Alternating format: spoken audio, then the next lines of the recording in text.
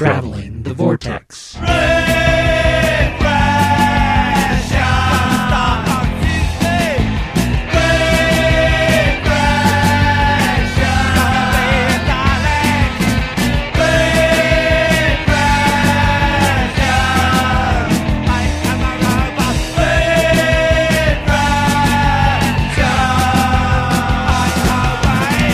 We've joined the Doctor as he travels the vortex, and then at episode number 226.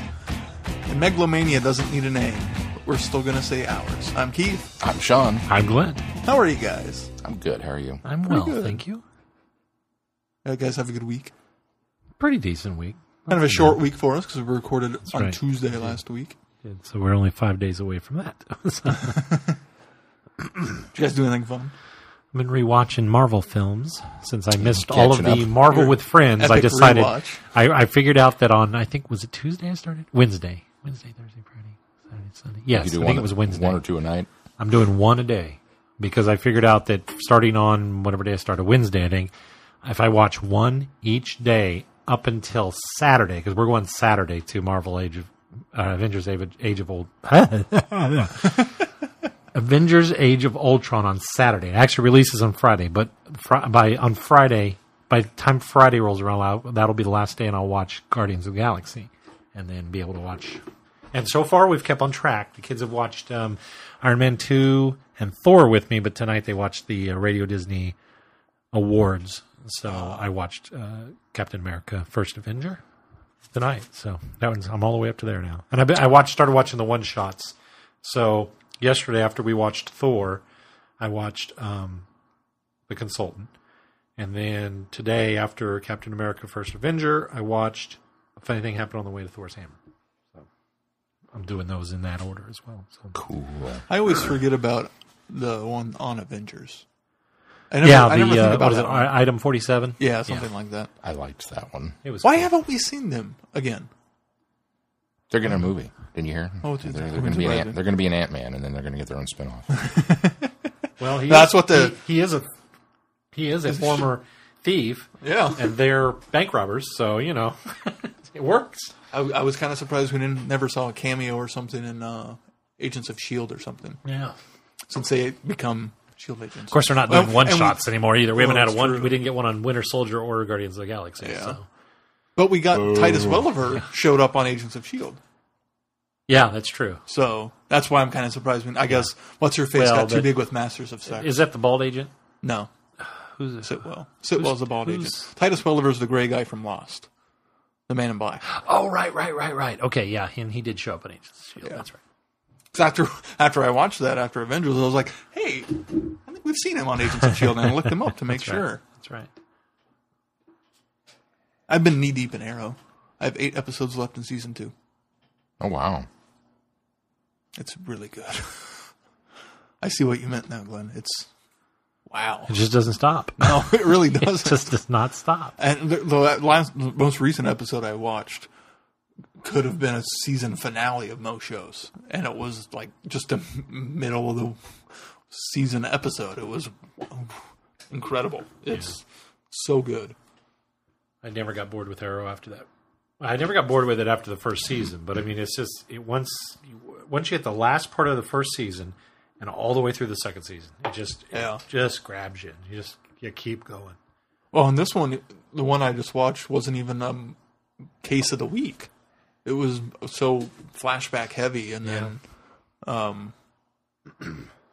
very little real time. But it was a huge following on the heels of the huge reveal to Oliver that somebody was back. Ah, right. Yeah. I know who you're talking Yeah, about. exactly. Trying to say that sneakily. Yeah, in code. Cohersely. Are you shaking your head because you don't know, or I'm shaking my head because I don't know. Okay. Because he still has 3 episodes left. We still have 3 episodes to go of season 1. And then there's just so many shows on the air right now that it's taking quite a bit of time for Sarah and I to make sure we're caught up. Yeah. We did get a movie in. What'd you see? 100-Foot Journey. That's the Helen Mirren playing a French woman who owns a restaurant, and this Indian family moves in across the street and starts up a restaurant, and their son is like this amazing chef, and she winds up, after a short bit of rivalry, she winds up taking him under his wing, and he rises to amazing heights. It's based off a novel. It was really good. I really enjoyed it. Huh. I've never heard of it. Yeah, it was pretty... it was actually produced by Spielberg and Oprah Winfrey together. So I bet it was based on a Oprah Winfrey Book of the Month. it might have been. It was based off a novel. So I attribute Spielberg for a lot of why it was so good. Just really great characters and good story. It was something that was like, oh, well, that looks cute if we see it at the library, and I found it at the library just on chance. Didn't have to put it on hold. We did go to Kansas City and go to IKEA this past weekend. Oh, you did? Oh, good. We originally went to Kansas City because there was this British gala going on. Gala. At this church that was across the street from Bartle Hall that we caught wind of. And so we went. It was okay. It was like 10 tables in a room. And Was that all? yeah, it was really small. It was like only the second or third year for it, so There was no British Fest. it was no British. It's already the third year, and they still only had 10 tables? Yeah, it was pretty small. Like Renaissance Festival was one of the tables, and Brits had a table, and there was this apparently a British import shop in Leavenworth. So we might try to make a trip up there. So we did kind of a Kansas City whirlwind thing. We didn't go to Nebraska Furniture Mart like we wanted to, because we went to try to go find a yarn shop, which ended up being closed. Aw. And then, yeah. Places are always closed on Sundays. Well, no, it shut down. Oh, it's closed. It's closed. closed for good. Oh, okay. Closed. All right. Which didn't even last 6 months, unfortunately. So went to Half Price Bookstore and then hit Brits. They do sell Curly Whirlies, but they're currently sold out. And they're 85 cents. Probably because of my... They're 85 cents a piece. okay. Because of my show, because of our show. Probably, I plugged them, and then people ran out and bought them. Yeah. You can mail those to Glenn at... At travelingworders.com. I don't think that's going to work. Yeah. Let me know how many curly whirlies you get in your email. Just a lot of pictures taunting him. People eating their curly whirlies. Ha! Bet you wish you had one. Yes, I do. I did finish mine finally, my shipment. So I'll either have to wait till Brits gets more in, or I will have to order some more. The shop at Leavenworth that was at the British Gala had them. So if you want to take it, So I could go to Leavenworth and get them. it's a little further, but not too bad. Not if you're going to Kansas City. Yeah. You just But jog Brits up is north in about Lawrence, 10 miles. So. Yeah. So next time you go to Nebraska Furniture Mart, just head north. Apparently they have a really nice little shopping area in Leavenworth and a lot of cool You shops. should take this show on the road one week and just go food. Here we are in the British car. food. We're driving to Brits. Okay, now we're in the car. We're going to this Leavenworth. And then, we're already that far. We might as well go to Sedalia and get some wow. I thought that place shut down. King Chef closed? That's what I thought. I never heard that. I could be wrong then.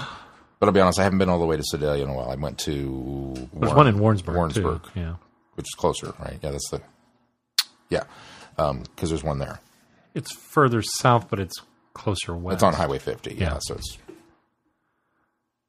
Anyway, we should do that. We should just have A food trip. a food trip. Because I need an excuse. Curly And then we can go get some big cheese pizza in Salina, because I didn't get that either. You're going all the other, complete other way, 2 hours. Did take us that long to record the show. I think I'm going to go to, when have we go to pizza. Time Midi, I'm going to go to Wichita by way of Salina instead of going south. I think I'm going to go through Salina and go down through McPherson. Because I'm going to stop Big Cheese Pizza. Just so you I'm just, you mentioned that last week, and I'm craving Big Cheese Pizza. What's the pizza? Is it just the big cheese is what you ordered? I mean, was that what it was called? Or I don't remember what we I had. think a you could regular order, there was one called the Big, we always order,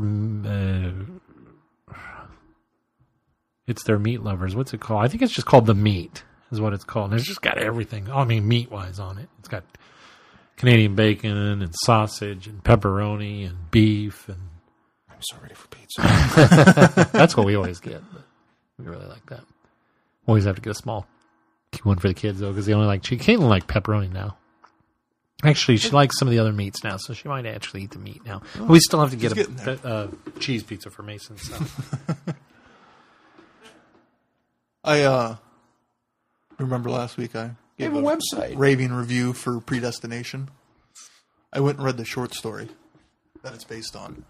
Yeah, how was it? They did a really good job adapting it. They added some stuff, but the core of the story is there and true. They elaborated on a lot of stuff. And like I said, they added a bit more to kind of bookend it. This is not them. And to give it a bit more of a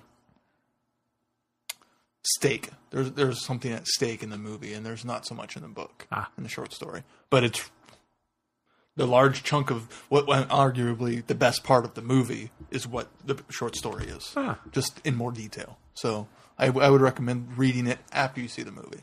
Okay. Although I do think the movie explains it or makes things. The book's fairly subtle in what it does. I think the movie is is not as subtle, a little bit more blatant about what's going on and explaining, so you're not as confused. Okay. But I would recommend reading it if you watch the movie. If you don't watch the movie, just go read the story. And if you don't like Ethan Hawke, then just I can imagine there's somebody else in the book, right? Yeah, because there's no names actually for anybody in the book. Okay. Or most of the movie. There's one name in the whole movie. Okay. This is a trap. I'm warning you now. There's no names in this book, in the story. It's a trap! Any one of them could be Ethan Hawke. It's a trap. In fact, you go to the IMDb page for the movie, it lists the bartender, the unwed mother, as their names. You're giving too much away. I sense. No, yeah, I'm not. I'm really not. Not at all. We also got a movie in this week. Ooh, what'd you watch? Mad Max. Oh, I've been wanting to go back and rewatch those before the new movie comes out. I've been wanting to go back I and know watch Sarah's them. not going to want to go see. You haven't seen them? I've never seen them. Oh. Any of them? I've never seen them. Really? Yeah. How's that possible, right? How is that possible? You pretty being sure such I've a even film seen snob. Yeah. Big hole in my Kleenex. I don't know if I've seen all of them. I know I've seen at least You're not a several of film snot. You're a film snob. Oh! There's a difference. That's there. different. Mad Max is a rough watch. Is it? It is. It's been a while since I've seen it. All I knew about this I think I remember Beyond Thunderdome a little bit more than Mad Max itself. Well, probably. The Road Warrior. Road Warrior is, well, you've got Mad Max, then you've got Road Warrior, then you've got Mad Max Beyond Thunderdome. All I know about this is that there's... Okay, so it's a post-apocalyptic. It's Australia, and there's fighting for gas. And Mel Gibson says very little. That's all I know. And Tina Turner has a song in the third one. That's all I know about this. She's in the third one. Well, yeah. So we sat down and watched this.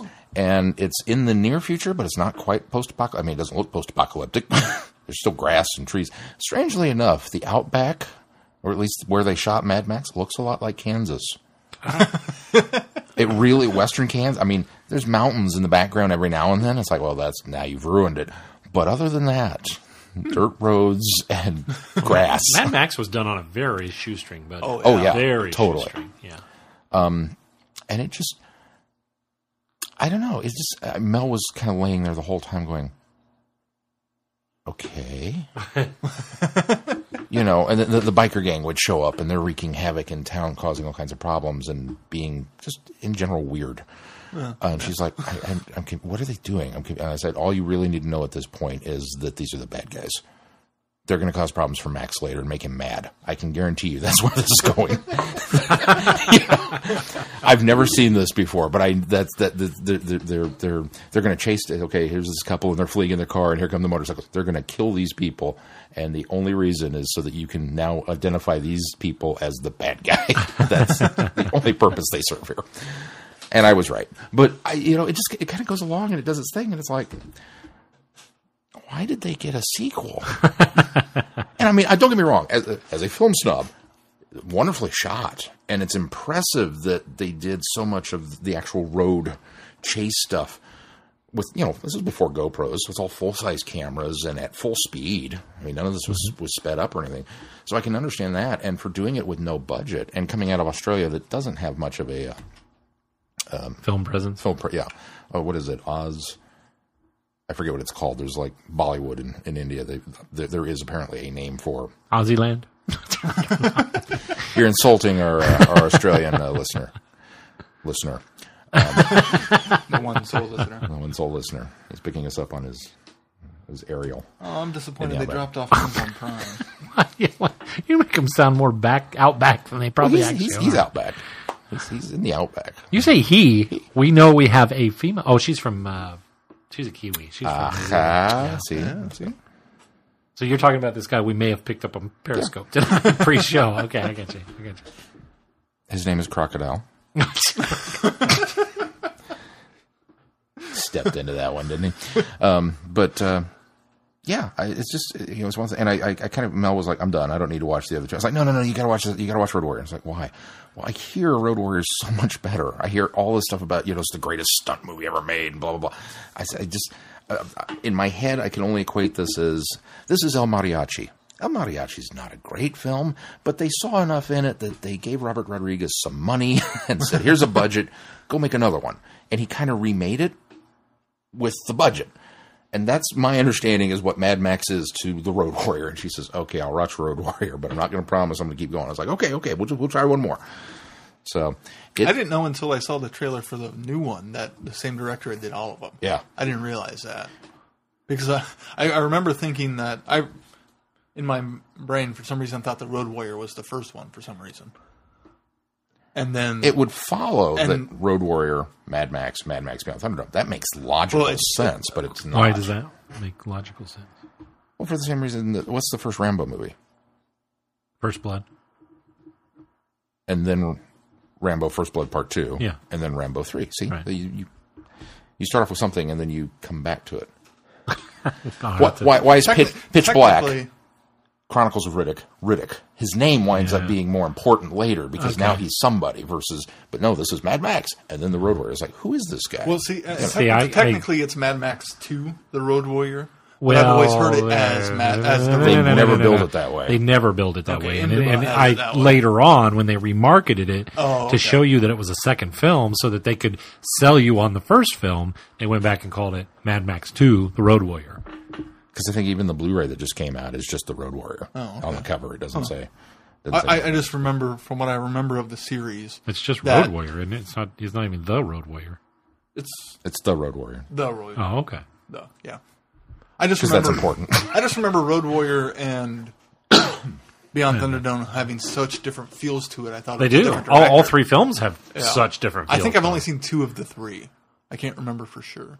Well, You haven't seen Mad Max. Here's the difference is from what I remember. Mad Max is like a fan film. It's like somebody went out in the desert and said, we're going to shoot a movie. And then got a little bit more money. And so they said, well, we're going to do this same kind of film, but we're going to do it on a Hollywood budget. And so they did. And then they said, well, that was successful, so let's do one of these with a story. And they did Mad Max Beyond Thunderdome. And it actually has a big Hollywood story, the character of Mad Max, and a story. And a budget. A budget and the story, yeah. So that's how that all played out. Did you guys know that the guy who brought us Mad Max brought us Happy Feet? Yeah, that's a weird... I found that out last night and was like... Doesn't it say that on the box art? From the man who brought you Mad Max? and Babe. Babe, Pig in the City, not the first one. Not the first one. Yeah. Pig in the City. And Witches of Eastwick. Explains how bad Big in the City was. And the Witches of Eastwick? Yeah. Oh, okay. But seeing the trailer... You've seen the trailer for the new one. Mm-hmm. Oh, my God. It's like the most glorious, beautiful thing I have ever seen in my life, and I know nothing about this series. So I immediately came home and, Mel, we've got to watch these. She's like, okay. Whatever. They did a legacy trailer where they showed clips from all the first 3 films. Oh, see, I haven't seen that one. Yeah, it's a really cool trailer. I Because recommend it. apparently they've confirmed now that it is the 4th film, that apparently Mel Gibson is going to show up in some sort of cameo role in the new movie. Oh. So it's like, oh, okay. I heard that he met with Tom Hardy at some point, but I didn't know he was going to show up. That's pretty cool. Supposedly he's in it. So, but yeah, I mean, they go off and they take this vacation. Oh, and the bald guy. You remember the bald captain of the? Mm-hmm. That's the other thing is that every time they would cut back to the police headquarters, which was in a complete state of disarray, you definitely got the sense that something had happened that caused society to move on, but it wasn't apocalyptic. Not yet. Wasn't nuclear for sure. Anyway, on the little archway out in front of it looked like, I don't know, it looked like the old closed Coca-Cola plant. But they had this little archway out front that said Halls of Justice. And the S was kind of hanging off the thing a little bit. Every time they would cut back to the scene, I would go, meanwhile, and it didn't help the mood. I will be honest there. Meanwhile, at the Hall of Justice, Aquaman is in trouble. It was that kind of every time they went back there. But the bald captain with the gargantuan mustache, James told me today, he says, you know who that was? I said, no. He says, that's the Nazi that Indy fights under the airplane. Oh. And I went, really? He says, you didn't recognize him? I was like, no. He says, he looks exactly the same. I was like, you're right. Didn't recognize him at all. But that's him. So... A little factoid there. But anyway, they go on this vacation, like they leave and they're going to leave their troubles behind, and it's him and the girlfriend, and they take off, or the wife, I don't know what she was, and they just leave. And Mel starts to ask, she goes, where's the kid? Because they have a very young infant who at one scene in the living room is playing with Max's gun, and we all braced ourselves thinking, oh, here it comes! And it didn't happen. I'm like, okay. But where's the kid at? I was like, I don't know, maybe she left him with a neighbor, because the kid's not in any of this dating montage travel log. And then they get to a farm, and the kid's playing by the side of the road next to the car. It's like, oh, they did have him. Apparently he's been hanging out in the back of the car the whole trip. The whole time. All right. It's weird, but I'm intrigued enough to keep going. So, yeah. So you haven't watched Beyond Thunderdome yet? Not yet. Okay. I want to say I've seen bits and pieces of Beyond Thunderdome. Like, that was one of those movies that I may have caught over at Grandma's. I think they used to replay that on cable quite a bit. Oh, I think it was an HBO staple forever, but... I think even as a kid, I didn't have HBO, so it couldn't have been an HBO. I think even as a kid, I knew, well, this is the third one, and I haven't seen the other two, so I'll just wait. 42 years later, here I am. But yeah, it's it was a rough one. And this is the thing, because it was after work Saturday night, so I didn't get off until 11 or something. And then Mel texted me. She says, "Well, I'm out with my brothers. We're at the bowling alley. You want to come and bowl?" Okay. So we went and cyber bowled for a couple hours. We closed the place. So that was 1. And then we got home and got everything set and everything. It was 2 a.m. She goes, what do you want to do? I was like, you up for a movie? Okay. So we watched Mad Max at 2 a.m. Did you rent those? I rented them for work, yeah. I'll have to go by the library. I was just saying, I need to figure a way to get them watched. Now, in the... They were on Amazon Prime. Unfortunately, they dropped off. In the absolute ridiculous department, this is the Blu-ray box set that we got in. And it's in this tin with like a Blu-ray wrap thing around it. And I was like, oh, it's not quite a steelbook, but it's kind of close. Yeah. Okay, so here's the deal. You take the Blu-ray wrap off. You take the tin apart. And it's just a tin. It's like you could put candy in it. It's just a tin. You open the tin, and you know what's inside the tin? A Blu-ray case that has 3 discs crammed into it. What was the point of just give me this? I don't need this. It's not even a cool box. Forget the tin. I just put candy in it. I did. I opened it up and went, oh, man. The level of disappointment started early. It's cool packaging. No, it isn't. It'll be a metaphor for the whole series. I think it's an apocalyptic tin is what it is. They were preserved because they were in metal. Well, see, that would have made sense. The Reservoir Dogs metal is a gasoline can. But yeah.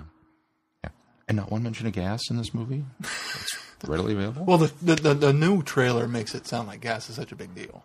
Yeah. More than I remember the older or ones. Or water, maybe. one of the two. I don't remember. But yeah. Something. A liquid commodity is rare. Yeah. Anyway, that's my news. I watched...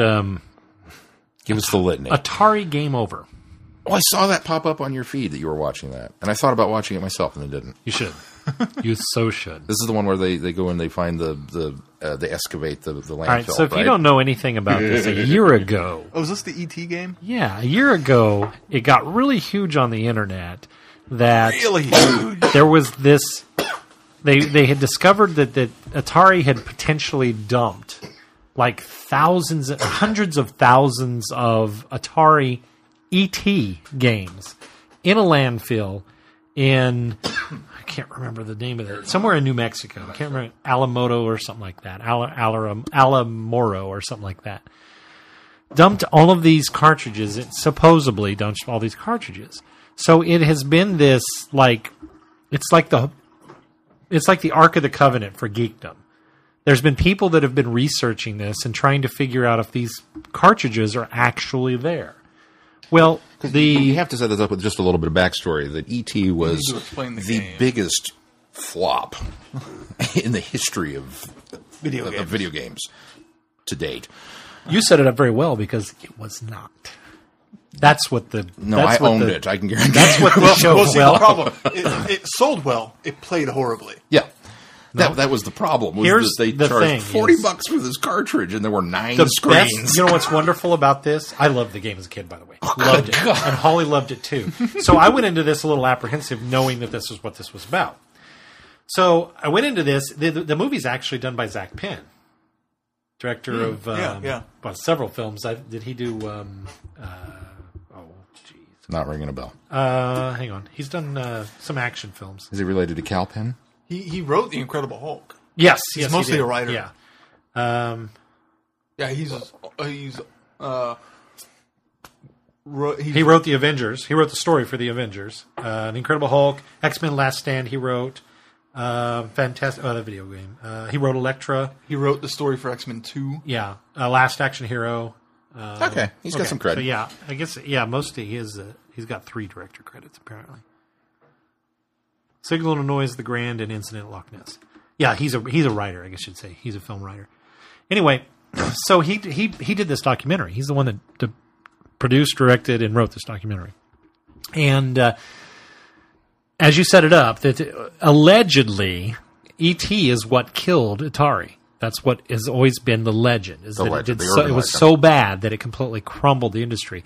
The beauty of this is the story is around this supposed massive dump at this place, and this amateur archaeologist who decides that he's going to go there and excavate it. So Zach Penn goes. He's going to document it, and all of these like game geek people come from all around to come see this big event of them unearthing this. And they had this whole science to it. They had a photographer allegedly in 1982, I think is when the dump was, 83 is when the dump happened.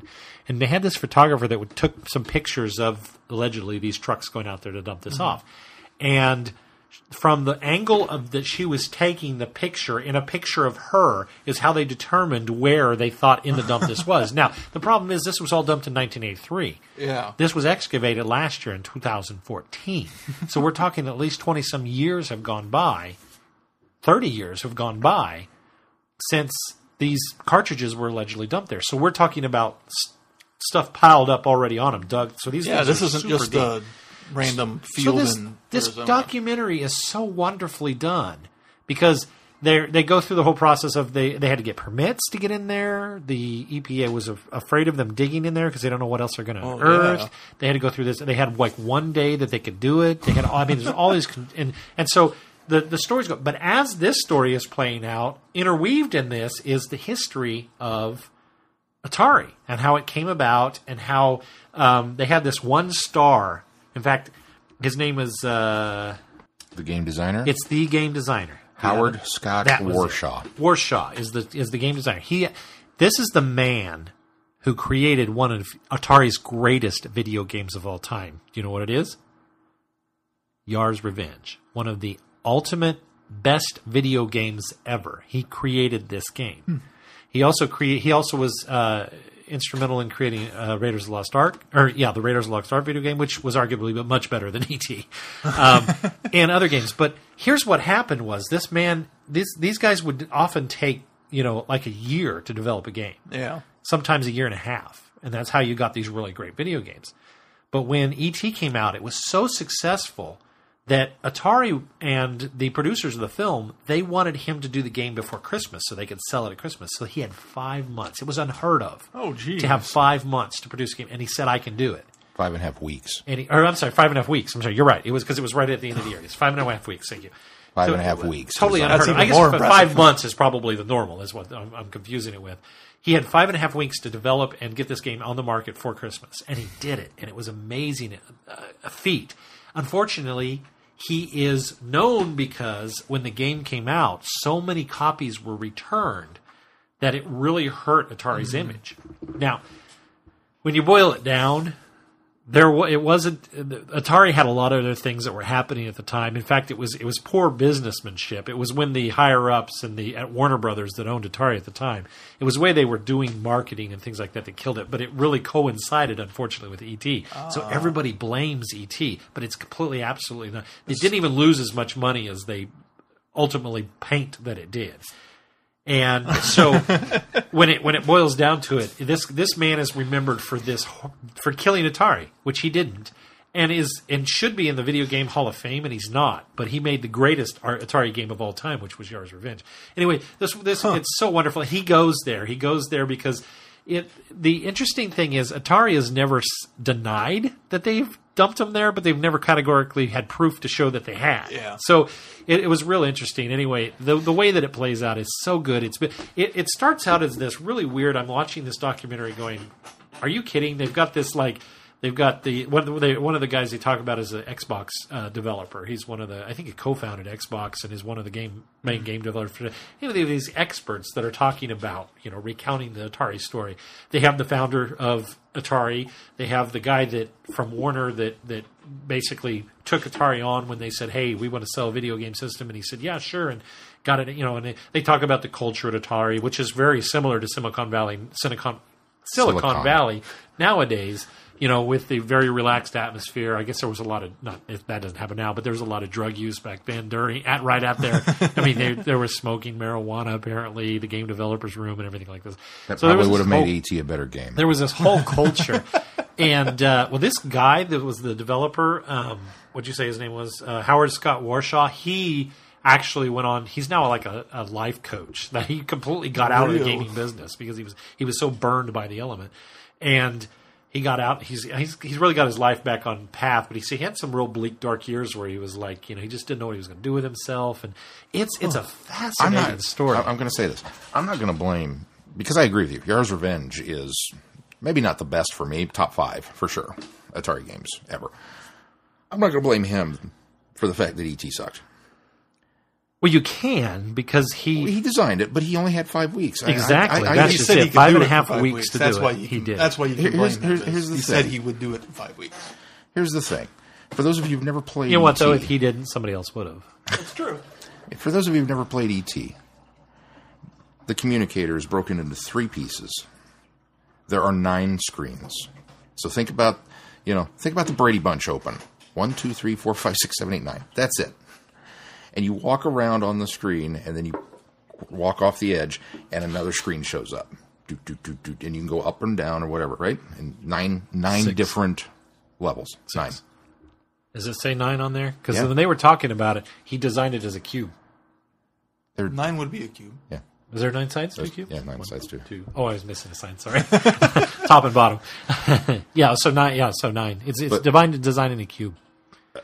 If you go up, Well, no, you're right. way, There'd only be 6 because there's only 6 that's spots what I on a thought. die. Okay. Oh yeah. So there's 6. But the way he describes it is it's cubicular, because if you go up this way, if you went all the way around this way, you would continue. You at could the continue same the screen, screens. the same way this Yeah. way. Yeah, I thought it was 9, but maybe you're okay. So it it's is a even cube. crappier. Yeah. There's only 6 screens. You have 3 pieces to find on 6 screens. Okay? So you go and you find the piece, and you find the piece, and you find the piece. Now, every now and then, the scientist character will come and capture you. And when he does, you lose the pieces you've picked up. And he takes you to one of the screens, which is the lab. And then he leaves you. And you hop off the table and walk off. That's it. You don't even hop off the table. You walk from behind some pillars. There's nothing there. He just deposits you and leaves. It's the worst security ever. Because ET just walks away. It's more annoying than anything else. Okay, so There's not even guns turned into walkie-talkies. yeah. So then you collect the pieces, and the signal gets sent out, and then you go to the 4th screen, one of the 6, and the UFO comes down to pick you up and take you away, and you have to stand in a specific spot of all these trees where the UFO. Well, you're underselling this because you have to pick up the 4 pieces, make the phone call home, then the thing comes. Well, yeah. 3 pieces. Yeah. Before the scientist comes and picks you up again. And sometimes... Well, there's an FBI agent, too, who walks around. No. There's the scientist. That's it. No, there's an FBI agent as well. There's no thing. Yeah, there's an FBI guy that comes. I never saw him. If there's an FBI agent, you know what happens? He picks you up and takes you to the lab. No, he doesn't matter. take you It's to the lab. I can't same remember effect. what the FBI agent It's the did. same effect. At any rate. It is another obstacle to you. At any rate. You forgot about Elliot. Oh, that's right. If the FBI guy gets you and touches you, you fall over dead. And if you don't summon Elliot. And then when Elliot he comes down You're and revives Elliot you. comes. So There was a lot more to this game. Don't let him Whatever. undersell You this. laid there You doing also had to pick up nothing. Reese's Pieces. You laid If you there. what did the Reese's accumulated enough Pieces Reese's do? Pieces, then I don't remember. Nothing. It was a score counter. That's what it That's was. a Yeah, nice you score. tried. Well, if you got so many of them, I think No, got you didn't something. get anything. Yeah. So anyway, if you lay there dead, and then you summon Elliot, and he comes to you and touches you, and you're back alive. And then you leave him so that you can go pick up more pieces because obviously you dropped everything when the FBI agent killed you.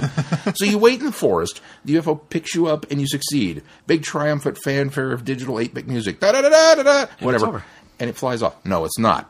Because then it Well, it deposits starts you. over again. And it starts over again. And all they've done is taken the 6 screens and move them. And you play through it again. That's it. 5.5 weeks. That's probably pretty good. It's not a bad game. I used to like it. It is a horrible. Although once I beat it the first horrible- time, I was like, okay, I'm done. It is a horrible, horrible, horrible, horrible game. And yes, Da, da, da, da, da, da, da, it is da, da, often da. cited as That one was of the the worst song. video It games. didn't in play the whole history. thing through. It just went da da da. No. It's the And biggest then it went commercial loop. failures in video gaming history.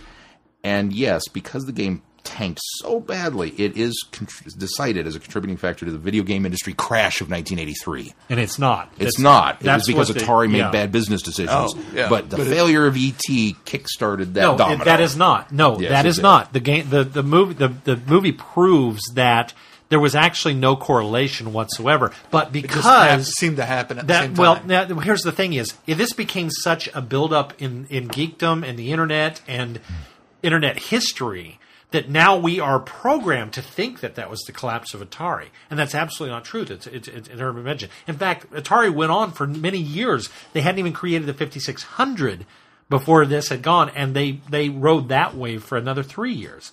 Atari didn't actually See, that's collapse funny and because fall I- until like 1988. I think. Was I its think I actual think it death limped knell. along until 85 is what I remember. And then I remember being disgusted with video games in general and not having anything to look forward to and being so out of it that when the Nintendo Entertainment System came out in 1989, we were all like, what is this? This is a little different than an Atari. Wow, look at these graphics. This is amazing.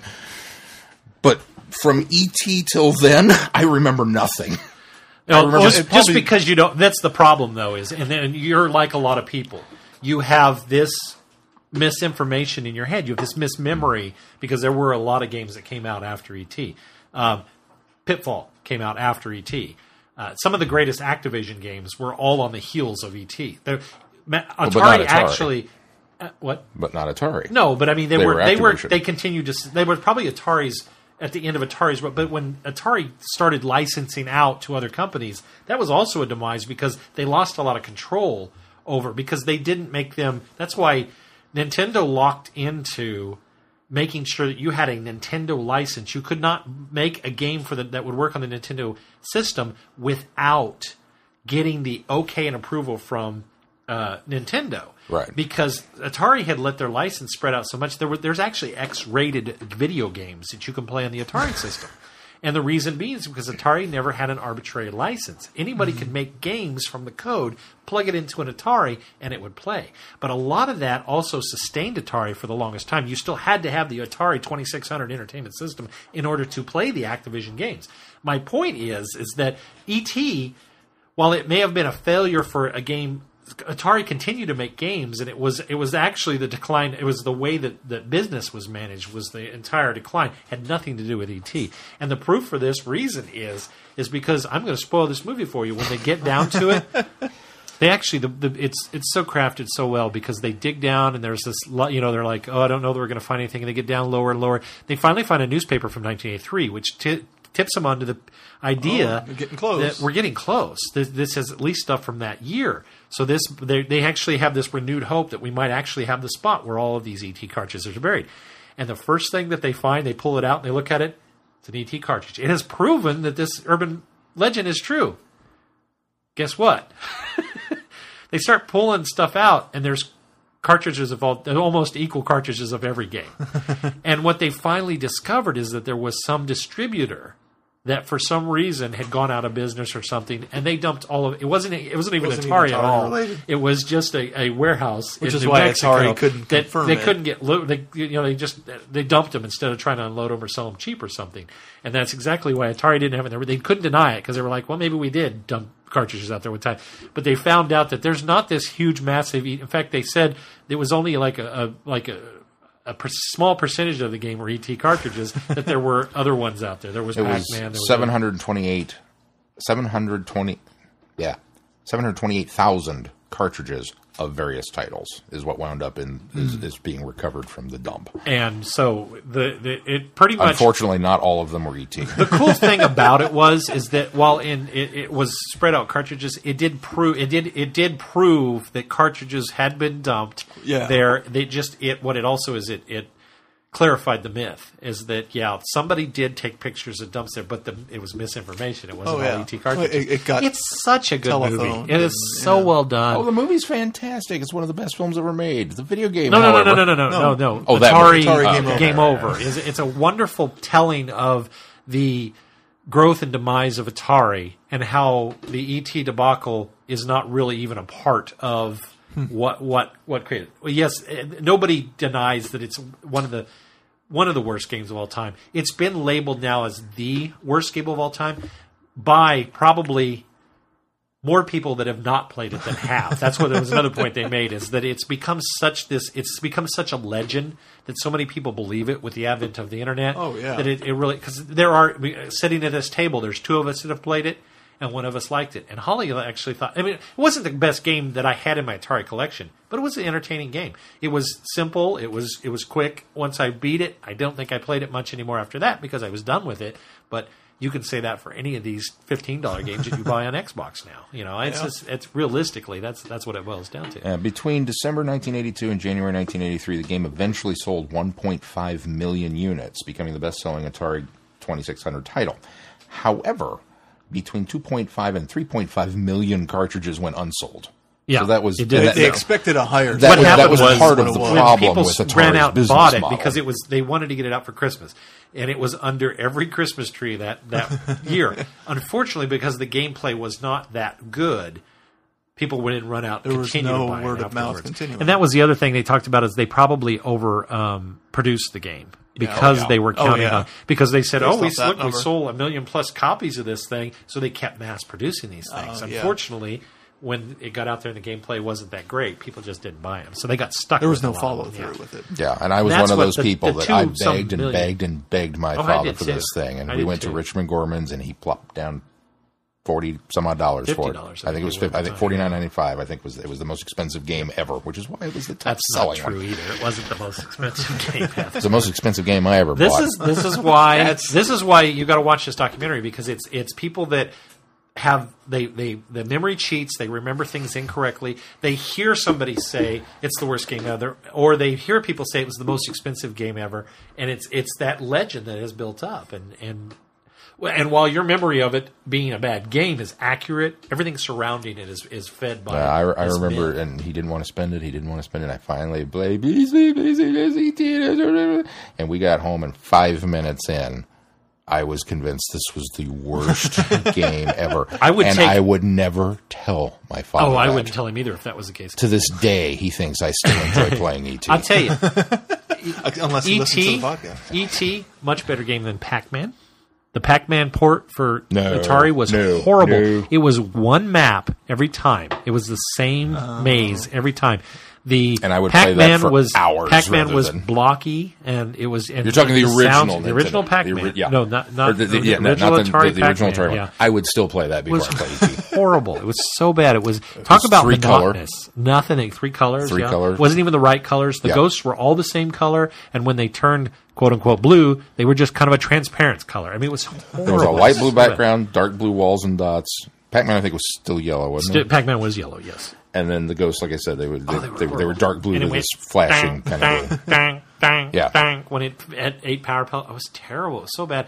And I'd still rather play it. The best games, obviously, were like Pitfall, River Raid. Of course, anything Activision did. Kaboom was really Activision. Kind of lame. That's what I'm saying. That was pretty lame. But they were. That was the whole paddle. You got to have a paddle to play. Breakout, Super Breakout. Anyway, even though I've given it away, Mega Mania, Sequest. Defender that Atari actually made was good. That was by Atari. Yeah, Defender was good. Defender was really good. And I like and Yar's Revenge still is the best game of all time. Star Command, Star Voyager, Star something. All-time favorite. But watch the movie, even though I spoiled it for you, because it's one of those movies that I sit there laughing at myself for watching it because it's so squirrely done. It's squirrely done. And it builds, and it builds, and it builds, and by the end, I'm like, I have goosebumps when they find the first cartridge, and I'm like, oh my gosh, he's really constructed a documentary that almost is making fun of itself, and then takes this serious turn at the end, but while still going, it's really tongue in cheek as well. It's so well done. So it's on Netflix right now. I will watch and see if it'll I change highly my recommend mind, watching but it. it won't. You won't change your opinion of the game. It might have changed your appreciation of the context that I have nothing but E.T. has been fascination for that Yeah. that era. It's interesting. But yeah, E.T. Sorry, I railed way too long on this. Did you watch anything else What was it? other than your Marvel? Other than Marvel, I watched Iron Man, The Incredible Hulk, Iron Man 2, Thor, Captain America: First Avenger. That's as far as I've got. That's a lot Tomorrow is lot, yeah. Avengers, and then on from there. Iron Man 3, Thor 2. So that means there's still time for me because we were only going to do Phase 2. Yeah. Yeah, because As long as I do Avengers tomorrow, I'm still okay. As soon as I watch Avengers, I'll be done with Phase 1. And still do one a day. And still do one a day, which I won't get to. But You could do a couple a day if you needed to, though. And you said you're probably not going to do Guardians because it's not directly connected. Although I'm doing it because I'm a purist and I have to do all the phases. We're worried about making sure getting an Agents of S.H.I.E.L.D. watched before we go see Avengers, just in case. Yeah, I'll end up watching that on. I'll have to watch it Wednesday because I always watch it the day We'll have after. to wait till the weekend because Sarah's usually close to being in bed by the time I get home. So that's my problem. we have to such wait opposite for ships. we have to wait. I know, watch I don't think, everything. I on the don't weekend. think. So like even Game of Thrones, which aired tonight, we have to wait till this weekend to watch it. Oh, we The did thing watch is, Game of Thrones. I forgot everybody, about that. I haven't watched Game of Thrones Have you yet watched Orphan either. Black so. yet? I saw it. It's keep in mind that crazy I'm this season. Yeah, It's it's insane. really wild. And keep in mind that I'm really not up to snuff with. Oh, they're yeah, watching it. you I'm were- there for it, but I don't really. You kind of fell off of season 2. Well, because I was working such Yeah, weird shifts. But I think with Agents of S.H.I.E.L.D., I think everybody's ready to make sure they watch this week. So if there's a tie-in, they don't miss something, like or get spoiled like we did last year, or would have last year if you didn't I watch think it it'd in be order. next week's episode, not this week's. Well, that would spoil yeah, something but I from mean, Avengers. last year, Agents of S.H.I.E.L.D. really led up to Yeah. Captain America, and then when you watch that episode following, I think I don't think there's going to be hardly any connection whatsoever this time, and we're thing all that going makes to me go, worried- oh, where's the connection? if they were smart, there'd be a connection. Well, let me see if I can find it. I follow Marvel's Agents of S.H.I.E.L.D. on Instagram, and they did a post with both logos, and it's all connected. So they're promoting might it do it. as all connected. So there's Well, going to be hopefully something. they do a better job of making sure people don't watch next week's Agents of S.H.I.E.L.D. before they've seen, because that's what Yeah. happened is a lot of people watched Agents of S.H.I.E.L.D. the following week, hadn't got out that weekend to see Captain America Winter Soldier and went, "Oh, you just ruined Winter Soldier for me." I don't remember think when they Winter expect Soldier a lot came of people out. to miss this weekend. I remember when Winter Soldier came out, somebody tweeted Greg Clark and said, so, do I have to see do I have to see Winter Soldier before this week's Agents of S.H.I.E.L.D.? And he replied, it's all connected. And they didn't. And then they were mad at him. And it was like, But don't be mad. He said it's all I told you, connected. you had to see this. All right, let's move on to news. News. We start our news with something sad. Another actor has passed away, Rex Robinson. He's been in 3 Doctor Who stories. He played Dr. Tyler in the 10th anniversary story, The Three Doctors, the scientist who joined forces with the Doctor and Unit to help defeat Omega. He then came back in the Monster of Peladon to play Gavik, a Peladonian Triskelate Minor, and then he finally appeared on the show in '76, playing Dr. Carter in The Hand of Fear. And his He was wife, the one that was keeping tabs on Sarah Jane while she was unconscious in the hospital before she got up, muttered, "Eldrad must live," and wandered off. His wife was also in the Three Doctors.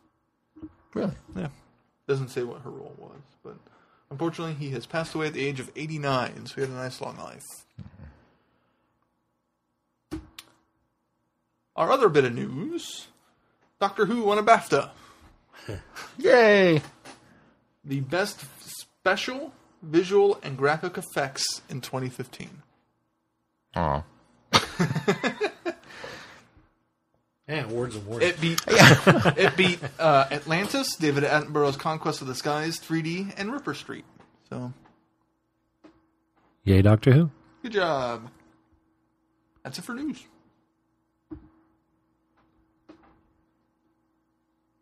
That's all I had anyways.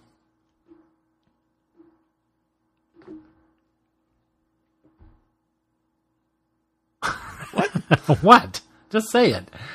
Tip Oh, of no, the no. week I was trying to think. I for thought Doctor Who Legacy. I thought you were I thought you were saying trying you to had jog another my news. brain No, I for didn't have another. any other news. I just trying to Oh, jog his brain because he always forgets and wants No, to. I knew what that was. I was trying to think there was something else that came out this week that I thought was rather big news, but I didn't put it on the notes, so apparently not. I went through the sites. I I'll normally go remember through. it next I didn't week, see I'm it. sure. The only thing I can think of is that. Because there was Eccleston stuff that we didn't talk. That we decided not to talk about last the week. Eccleston stuff, and then there was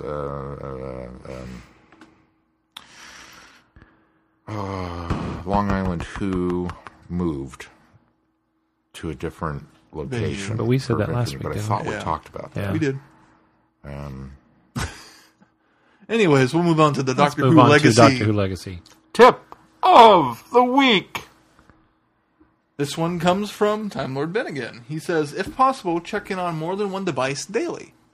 Time crystals and fragments accumulate on both.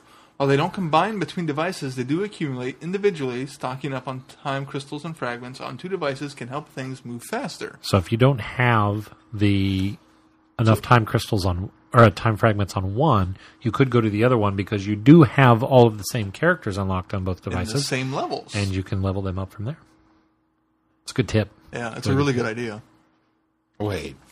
So if you haven't... My gameplay, characters and levels, everything unlocked where I left off. Just make that's sure you the upload same, to the cloud Yes, before you log because on it's to the uploaded to next the one. cloud. But time crystals and fragments could be different. They are They, different. they are different. They don't They're carry not over. could be key. There's no carryover. Like when I got my new phone, I if had you to have start over. 10 time crystals on one device and you have 2 time crystals on the other device, you don't have 13 technically. You have 10 I you have can 12, use them. but You don't have 10 on one device. You have 10 on one device that you can use, and you have 3 on the other device you can use. no, change the number. You see that? I noticed that. I'm onto your trick. That's crazy. Same thing with fragments. If you have 50 of the blue fragments on one and 20 on the other, you don't have 69 fragments. You have... So then, Sorry. You don't have 70 fragments. You have 50 on one and 20 on another. if I used, let's say my other device has a whole bunch of fragments, then, which I'm not. I'm only playing on the one device right now. But if it did, You could go level somebody up and then go back to the other game and keep playing. Just means you'd have to play or check in on the other device every day. yeah, I'm having a hard enough time on that with. Well, mine, and but- I believe you could check in on both devices and get a time crystal on each one. too. Yeah. Well, work towards a time crystal or 2 time crystals on each one. And if you go have the what's the name of the level that you can play in the fan area that'll give you 1 crystal each week? You could go there and play it on both I devices. played that and one get a this week crystal. and got You get it. a crystal in each one. So. and then I thought, man, why have I not been playing this one? It's a level 50 though, isn't it? It's designed to be a level 50, but I took my tank team in there okay. and played it. Ben also he tweeted us these suggestions, and then he also said he's noticed that he's been playing levels on his iPad, his secondary device, and getting quite a few time crystals. He plays most on his iPhone and rarely gets time crystals, but playing the same levels on the iPad has a higher payout of time crystals for some reason, which is an interesting. Coincidence, but maybe. Who knows? You know, Who knows? I think the only thing that annoys me about the 2 different devices is if I get on my iPad and I've got 6 new levels and I finish all of those levels, I go to my iPhone and open still it. new? They're. I think they're still all there, like open, but they all say new. Oh So yeah, the new yeah, is that's what I still mean. there, The flag is. They all still say new, yeah. But I think I can still play through all of them. Can't remember. I haven't done that in a while, but yeah. And Hugh Brannigan tweeted us, and he just started playing last week. Welcome to the game. Yay! And he was excited because he could start getting something out of our Doctor Who tip of the weeks.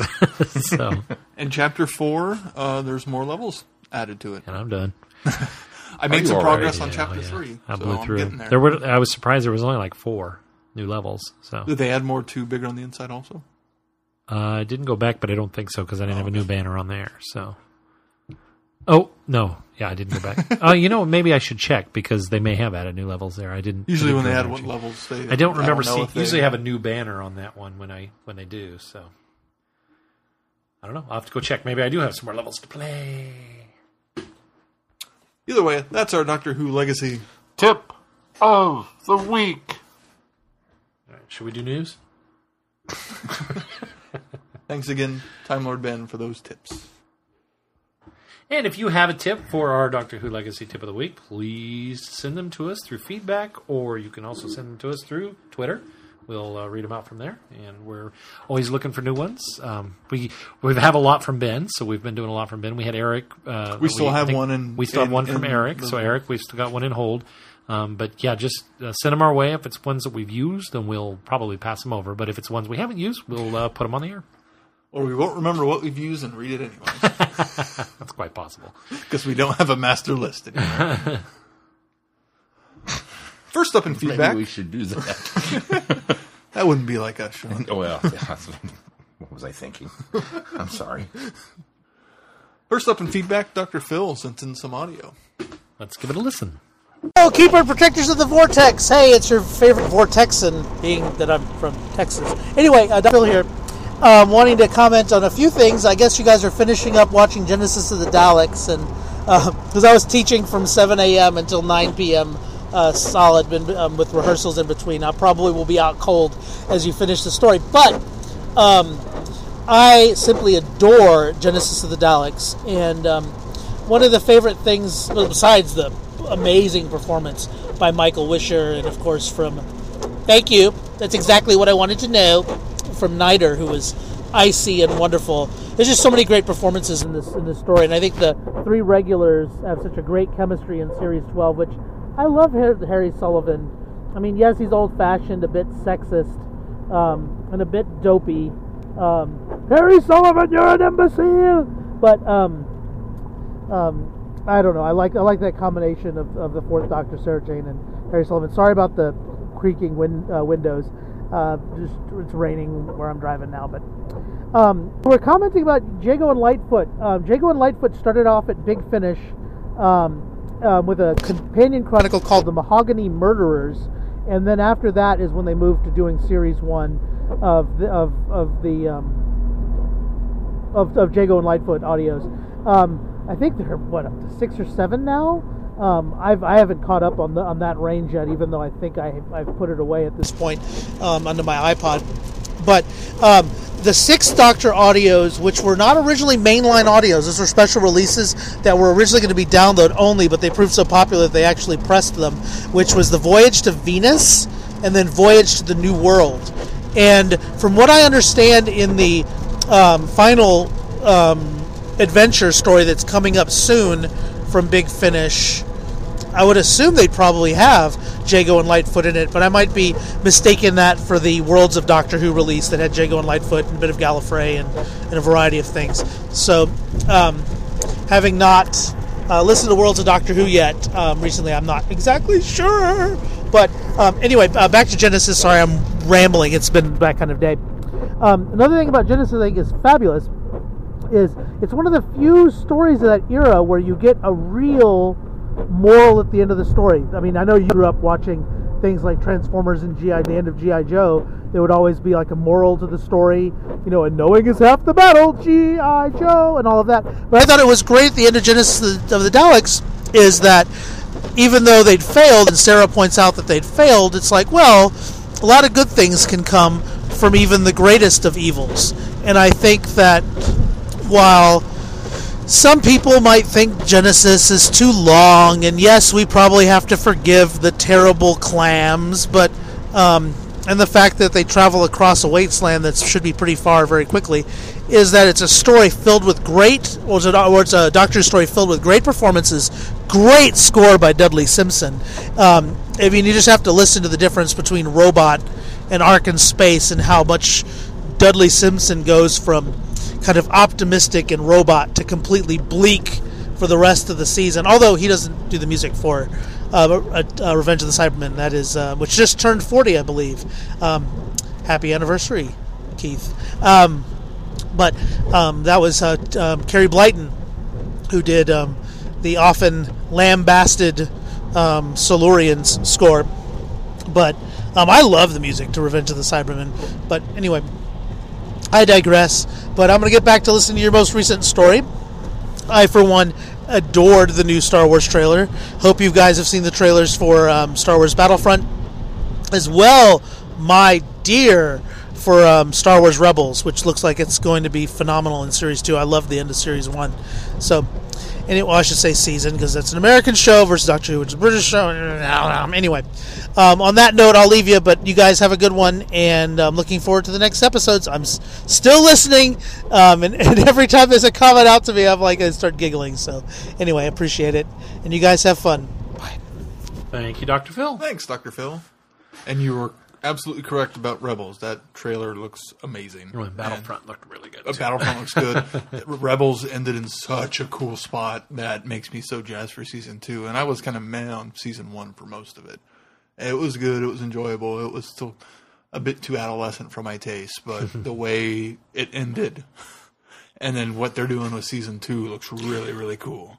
Now, I haven't watched either. I'm still getting ready to gear up for my Clone Wars watch. So that's... I'm still watching that, Let me know when too. you start watching that, because I'm a little behind. I've only seen I just finished season 1 season and 2. 3 on my Clone Wars. And I'm going to rewatch because it's been so long since I've seen Are you guys going to do the actual order or the air order? There's a machete order for that, too? Yeah, it airs out of order. It not airs, it takes place out of order. Some episodes take place before other episodes. Just going to watch. Like there's a whole arc in season 4 that's set during or right after the Battle of Geonosis. So it kind of jumps all over the Clone Wars. I'm going to watch the way they were the way they watched aired. by everybody else. Yeah, that's what I've been doing too. Yeah. Okay. I guess I thought you knew that. I didn't know that. Yeah. I mean, is there a reason? I mean, is it a flashback, or is it just, no, this just happens to be set here? As far as I can tell, They just wanted had a a cool story. idea and Yeah, wanted they had a pretty story much. to build on. So yeah, they thought they. I could keep up with that. Yeah, I don't know how me Mel too. would feel about it. She might want to watch them. I'm a smart enough guy Chronological that order. I can place I can things. place things and real well. and 90% of the episodes, there's no defined time frame where they're taking place. There are some where you can tell, okay, this is taking place before this, but 90% of it is pretty much it's just a battle somewhere in the Clone Wars. It's not a big deal. So, Didn't we talk about this on our other podcast that we did before the show, Traveling the Hyperspace? Well, Dr. Phil didn't send in feedback to that one. So is am I incorrect in thinking that the Rebels season 2 trailer featured Osaka from Clone Wars? Spoilers, yes. Thanks. I didn't want to know. You saw the trailer. No, I didn't. You hadn't seen the No, trailer. I haven't seen the trailer. When I said, Can you edit that when out? he asked, and I said yes. I thought you said and yes, then you'd I said, seen "Oh no, it." I was still on Battlefront." I'm sorry, I misunderstood you. That's the only reason I brought that up. Yeah, no, I hadn't seen it yet. There's somebody else in the trailer. Well, yeah, there's that. Besides a certain asthmatic 6'2". I didn't want to know that either. All right, we're moving on. We're not talking about Rebels anymore. Oh, he was in like the pilot when they re-aired the pilot. I haven't seen the pilot. Well, I did see the pilot. When they re-aired the pilot, they added a scene No, with him in I it. determined I haven't even seen the pilot. I realized that I saw that Oh, really? 3-part movie, the one version that they did. Then they break the first Clone one. Wars. Huh? That's not Rebels. I thought they broke the No, first there was episode. there was one episode that was I think maybe twice the length, and they put that Okay, on so DVD. that's the one that's No, on I think DVD. or That's the one It I've might seen. even just be 30 minutes. And It is. It's 30 minutes. Yeah, that's the one that's on DVD. That's Then the they must pilot. have the first 2 episodes on DVD because they wouldn't have released a 30-minute DVD. I Whatever thought I that watched was weird nearly too, an and hour. then I'm pretty sure they did It's a because my 30-minute mother-in-law has complained about watching the same 30 minutes over and over. Yeah, it's a 30-minute thing, and I thought, wow, Disney's really grasping at some Yeah. dollars. It's almost like they're doing a BBC. Okay. Well, I thing thought or when Mason something. and I sat down and watched it, I could have swore it was like 50-some minutes. No. I'm sorry, But I there's- feel really there- bad there- that I've spoiled that for There's you. someone else in the trailer that's not even. By the time I got around to watching Rebels, I probably would have seen something online anyway. Oh, I'm surprised you haven't already because. Well, Mason and I had and Mason's seen a bunch of them. That's the problem. Is Mason and I intended to watch these from the beginning, and because we don't see each other hardly at all during the week, he catches it on Disney Channels, just watches them. So he's seen probably at least a third, maybe even half of the season. Well, there was when the finale aired. I made sure to watch it really quickly because I heard there was a huge spoiler, and there was even speculation that a certain character is somebody else, and that speculation turned out to be true. So I was kind of spoiled in advance, also. Oh. Pleasantly pleased with what they did, but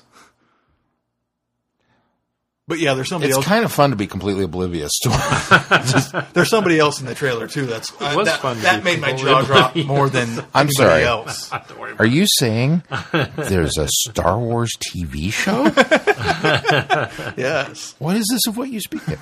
the droid's Ewok hour. I'd be all over that. I would too. I wanted all those on. Did I tell you I went back an and entire season of those on DVD? I bought the 2-pack that had the droids 2-pack on it, and I was it was the Yeah. the thing. I have it. Yeah. Did you notice the theme music is not there? Have you watched it? I Since have you bought watched it. The theme, the Stuart Copeland from the Police theme song for droids is not there. Oh, There's no must not have got opening the to rights it. for when Lucas I did it. know. What's up with that? weird.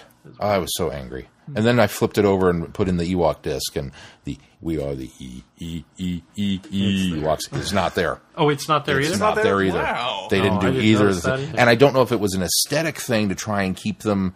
Well, it sort of feels like they did it in such. It's a, almost like a movie. like a movie. Yeah, Like it was yeah. edited as a movie, and Right. they put credits over the Right. over the show, but there's no opening title sequence, and it's like, oh, I missed the title. 'Cause the title sequence is it's awesome. right for releasing all. Nelvana's gone, so Disney shouldn't have any problem picking up those rights. They have they have everything that Lucasfilm owns about them, so they just need to put them out on DVD for those people like me that's going to say, "Here's my money, take it and buy it."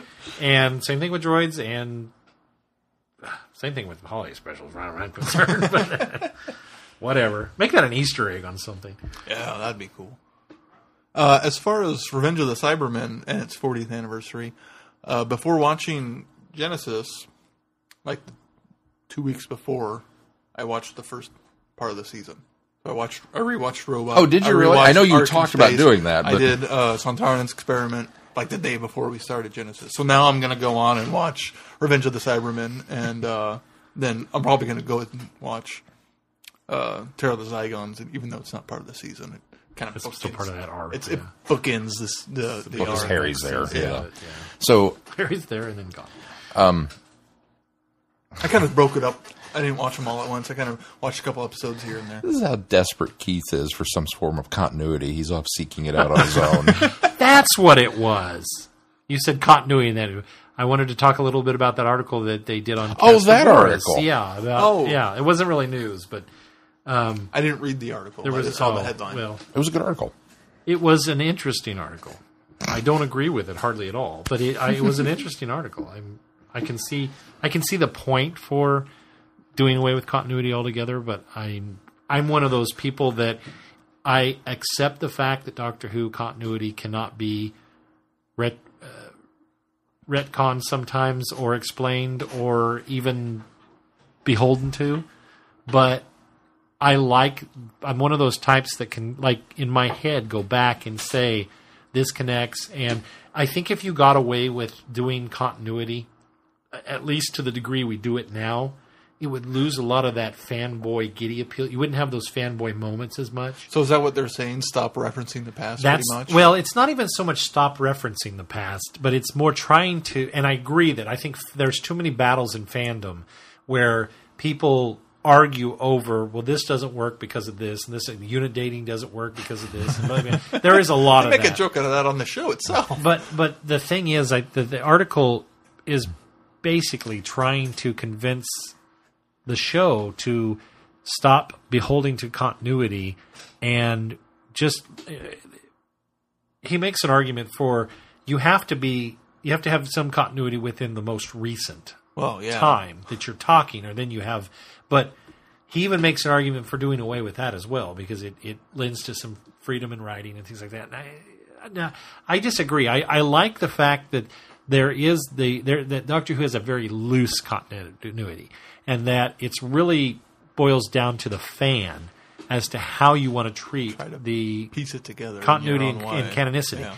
And I think if you start to give writers and producers carte blanche, then they will stray so far away from a lot of the threads that connect Doctor Who and get too far away from it being we've got 50 years worth of history that for the most part connects. For the most part.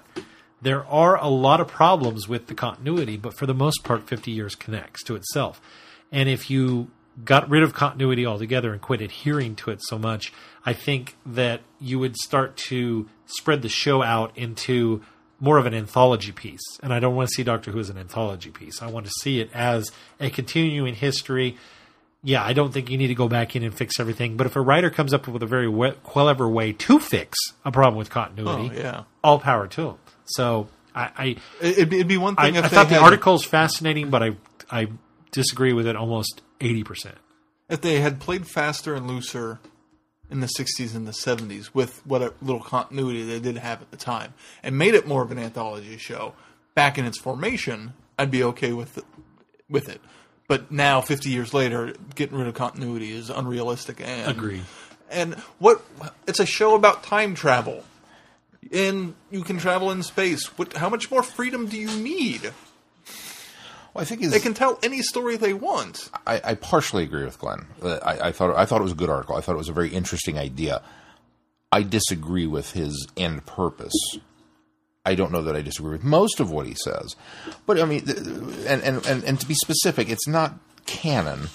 It's the actual chronology of the continuity that the people who worry about. Like the unit dating, for example, that is at the 70s or the 80s, because it's kind of ambiguous and it's not nailed down, and we're okay with that up until Modwin Undead, when they specify it was the 70s. Or was it the later than that? I don't remember which one it went. They specify it was the 80s, but the 70s, but it completely negated because Sarah Jane comments being from the 80s. She specifically says 1980 or something to that effect, which put it in a future dating versus what this one said later, and that's what caused the whole uproar. Is that which one is it? But that's the key. As we've talked about previously, how many times has the Earth been destroyed by solar flares? Well, yeah, several. And which one is the definitive? Oh, that's what we're talking about in this episode. And it's like, that's one of those things that with Doctor Who. As you pointed out, it's a time travel show. I'm not going to, even my beloved Star Trek, which is one of those huge, big continuity things. They're very, very big on continuity in the Star Trek universe. But if you go back and watch the original series, they don't actually say the United Federation of Planets or Starfleet until like episode 16. Right. Yeah. They talk about United Space Command.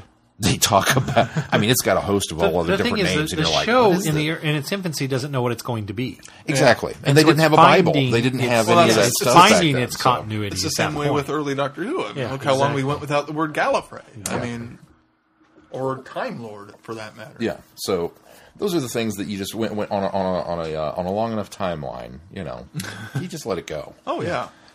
So, is unit dating important? No. No. You're really absolutely right. No. Unit dating is not important. But connecting the threads on many things are. So that's why I can't advocate for getting rid of it. Well, it's like the duck pond. Dude. And he even calls out the jacket that you like so much that, Why doesn't the Doctor have a jacket in the Flesh and Stone? and then yeah. later on, But we learned why that was. Well, but his point was the reason we learned that is because it was a continuity error that the writers or that Moffat They just screwed up. said, Somebody "Okay, just- well, we screwed up, they so shot him out of we'll order, make it. and We'll yeah. make it right." So he and fixed and it he in does. post, He fixes pretty it. much. Yeah, and so if you by stepping away from the continuity argument, When you're beholden to continuity, you don't have to worry about You do that. that. If you're not beholden to it, you don't. You just let it go. Yeah, The but thing that's is, the though, close enough continuity that he's still talking about needing to keep. We as fans, That's the problem. yeah, that's true. We as fans, well, he even like I say, he goes a step further to advocate for getting rid of Complete. even the current continuity as well. But we at as least keep fans continuity in have a series, grown a season. to accept that there are threads that will never link over 50 years. What adds even more to that are the people that are fans of the books and the comics and Big Finish, which, while Big Finish, I think, tries its hardest, and in fact, even retcons a lot of things in the process because they're very clever about it. But there's a lot of things about the books and the comics that will never. I just showed you that one Cyberman story that completely can't work in the context of Doctor Who nowadays. You haven't got there yet, but so it's just. It's just me being oblivious. Well, it was that part of our Frobisher. Yeah, it was Yeah, part it of our was. Frobisher. Yeah. When we went It wasn't on, really kinda a did- Frobisher story. It was. We went in and did a few more things, but Oh, yeah, okay. yeah, it was one of the later ones that we'll revisit when we do a second Frobisher archive. But there's certain things that I think fandom has just come to accept the idea that you're not going to be able to tie together the continuity, and we're okay with that. We don't have to have somebody come along and make another rule saying, "Well, we just throw it all together." That's what bothers me about that. Be like and Star Wars throwing out all the EU books. Yeah, it'll be like Star Wars Legends. I'm fine that the guy has his opinion, and like I say, he makes some very valid points. But overall, I just disagree with him on so many levels of the articles. So If you haven't read the article, I don't think it's on our anybody would take Facebook it. page. I don't think so definitely go check it out. I don't think that the show would take it too serious and go, no. "Hey, he's got a point. Let's just do this." Because if you want to sign the death knell for Doctor Who with some certain fans, that'll be it right there. Well, and as far as things not matching up, it is a time travel show, and as they've shown us, they can change time. So that's kind of how anything I have that doesn't match up in my head, well, time was changed at some point. I may not have seen it, but it happened. The timeline skewed into this tangent. Yeah, see, 1985. All right. Created an alternate 1985. Sorry. I jumped right into the middle of feedback doing that, but yeah, that was what I've been trying to remember. that's okay. We already tangented earlier with Star Wars during feedback, so That's true. I have to snag that clip now and create a promo for us because that's pretty much us. On that blackboard, Doc Brown really. That's the podcast right there. At some point, the timeline skews into an alternate 1985. we just need to recreate it and replace the words. The conversation skews into and we'll just reshoot the whole thing. Let's do that. We'll reshoot it.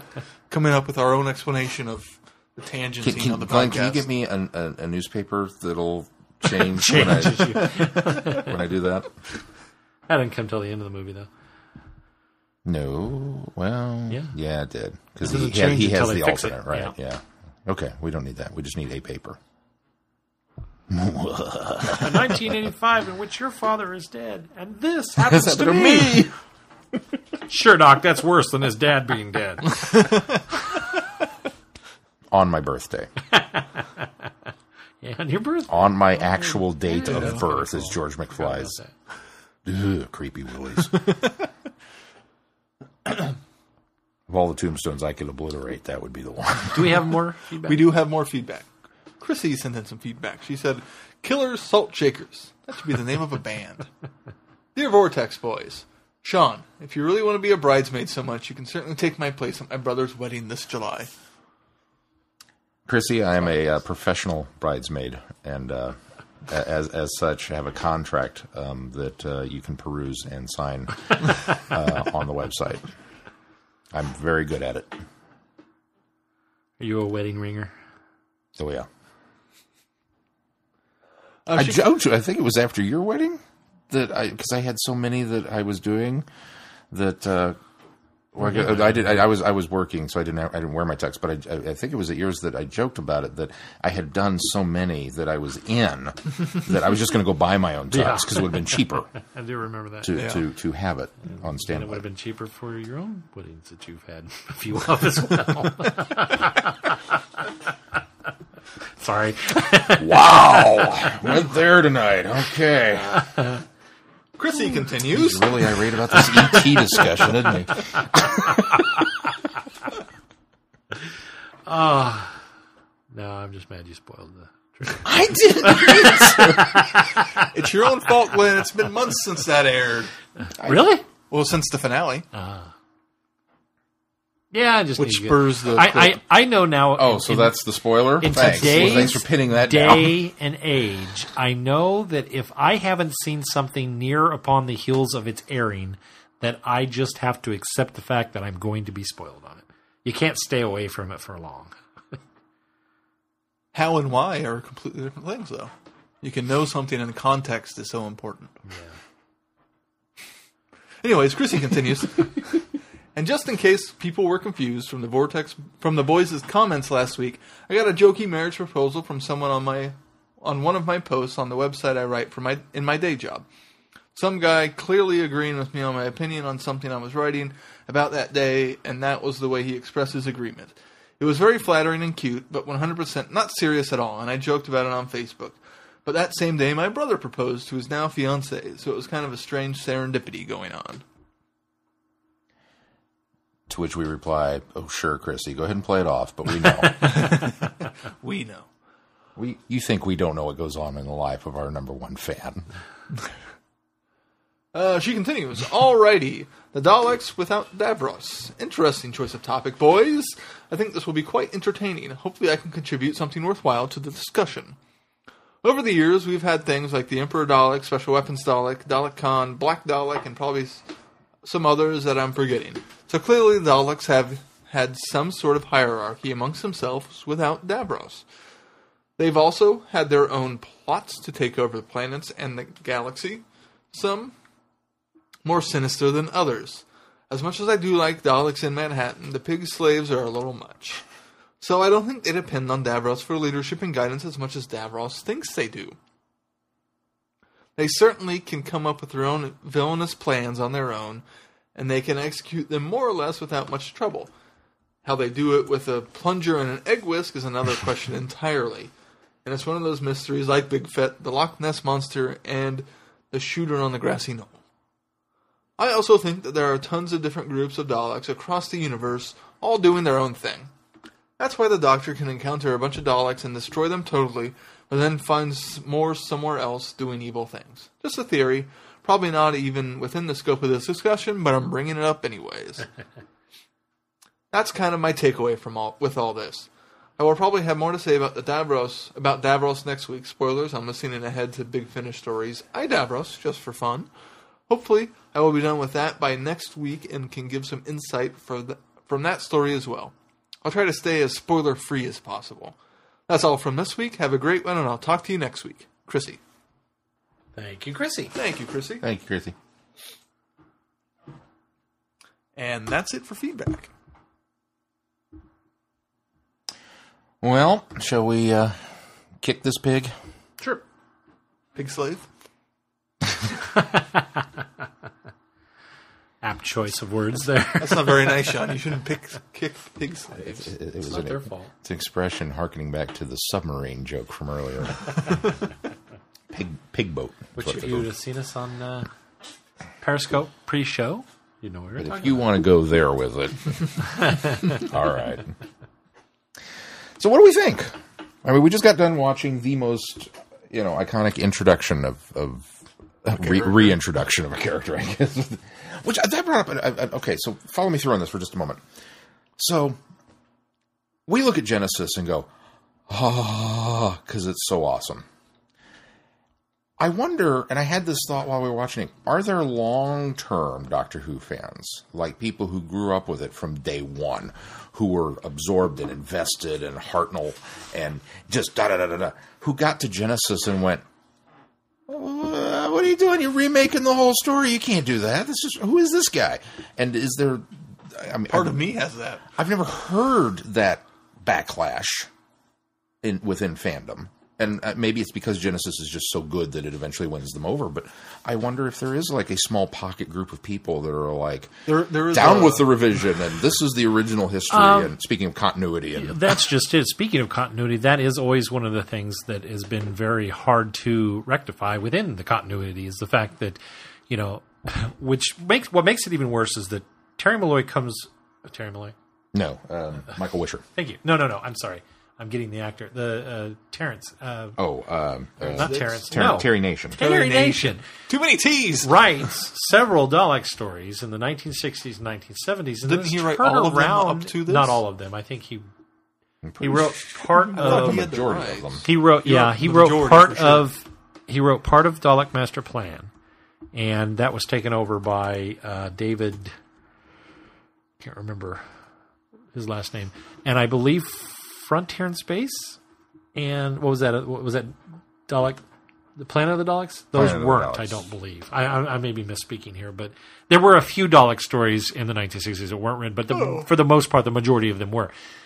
That doesn't matter. My point is, he creates the Daleks. He sets up a history that he adheres to somewhat throughout his telling of the Dalek stories, and then turns around and reinvents their history and contradicts a lot of things that are set forth in the Daleks. Yeah. And so this is the man that wrote the Dalek stories.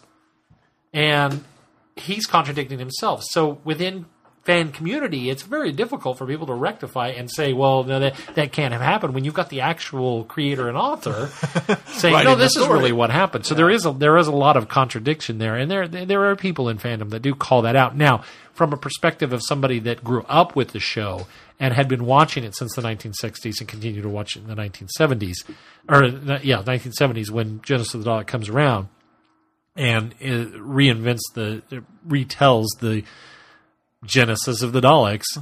It is quite. I don't know that I know of or have heard of anybody going, oh no, this isn't right, this doesn't work, blah blah blah. So because my perspective is from people that are my age that kind of started with Doctor Who.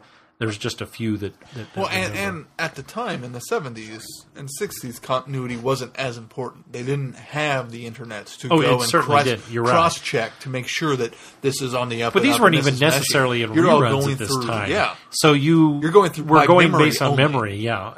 So it wasn't really until the advent of VHS when all this stuff started coming out and people were able to revisit episodes of Doctor Who that they hadn't seen in years, and then realizing, oh, wait a minute, this doesn't quite gel with what we learned in the Daleks. Because when this Target novelization started, I know they started in the 70s at some point. Yeah, but they skipped around. They didn't come out as the everything. episodes. So, just for the record, the Daleks, the Dalek Invasion of Earth, the Chase, Mission of the Unknown, the Daleks Master Plan, at least episodes 1 through 5 and 7, and then Planet of the Daleks.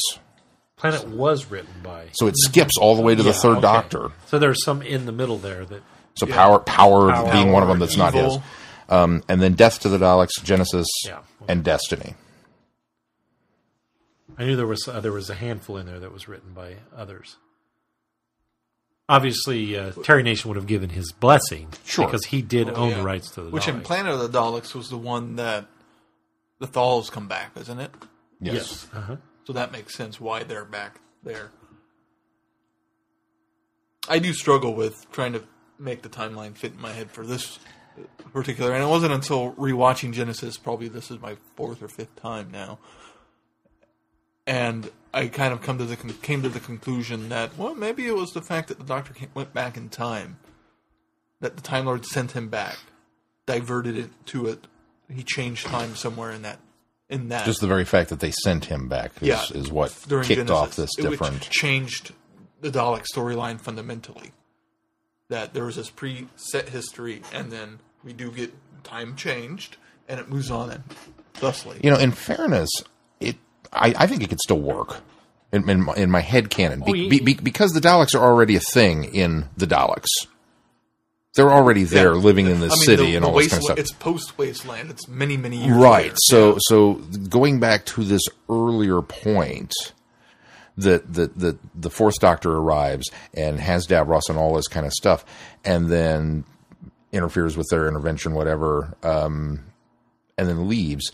We don't know how much time passes between the end of that story leading and up there's a really to great argument to the fact that they think they killed Davros, and then obviously they go find him for Destiny. Yeah. So obviously Destiny is set in the Dalek timeline much later. Much later, yeah. So yes. you can kind of make that work also, thinking that they think Davros isn't around. They think they've defeated him when they really haven't. So I mean, there's that aspect to it that will work. So I've been struggling with this. See, I think that let me go back to this. I think the problem is in the Daleks. The Daleks themselves present an origin story that is not drastically different, but somewhat different enough. Some of the key issues are the fact that the Daleks refer to themselves as a former race called the Dals. There were the Thals and the Dals, and there was this epic war. So at some point in the lineage of how many ever years have passed, they've either gotten the story wrong, or, as we know, Malloy just retroactively fixed, saying, well, they just misremembered it, or history is incorrect, or something. See, to that effect. that's one of Which those. Is okay. I can write that off. But that's just it. That's exactly right there. That's what you guys just did. Is exactly why I don't think you can do away with continuity. Because even as a Doctor Who fan, you're going to in your head fix things that are incorrectly told or mistold, or it goes. Well, that's my own personal. I completely agree.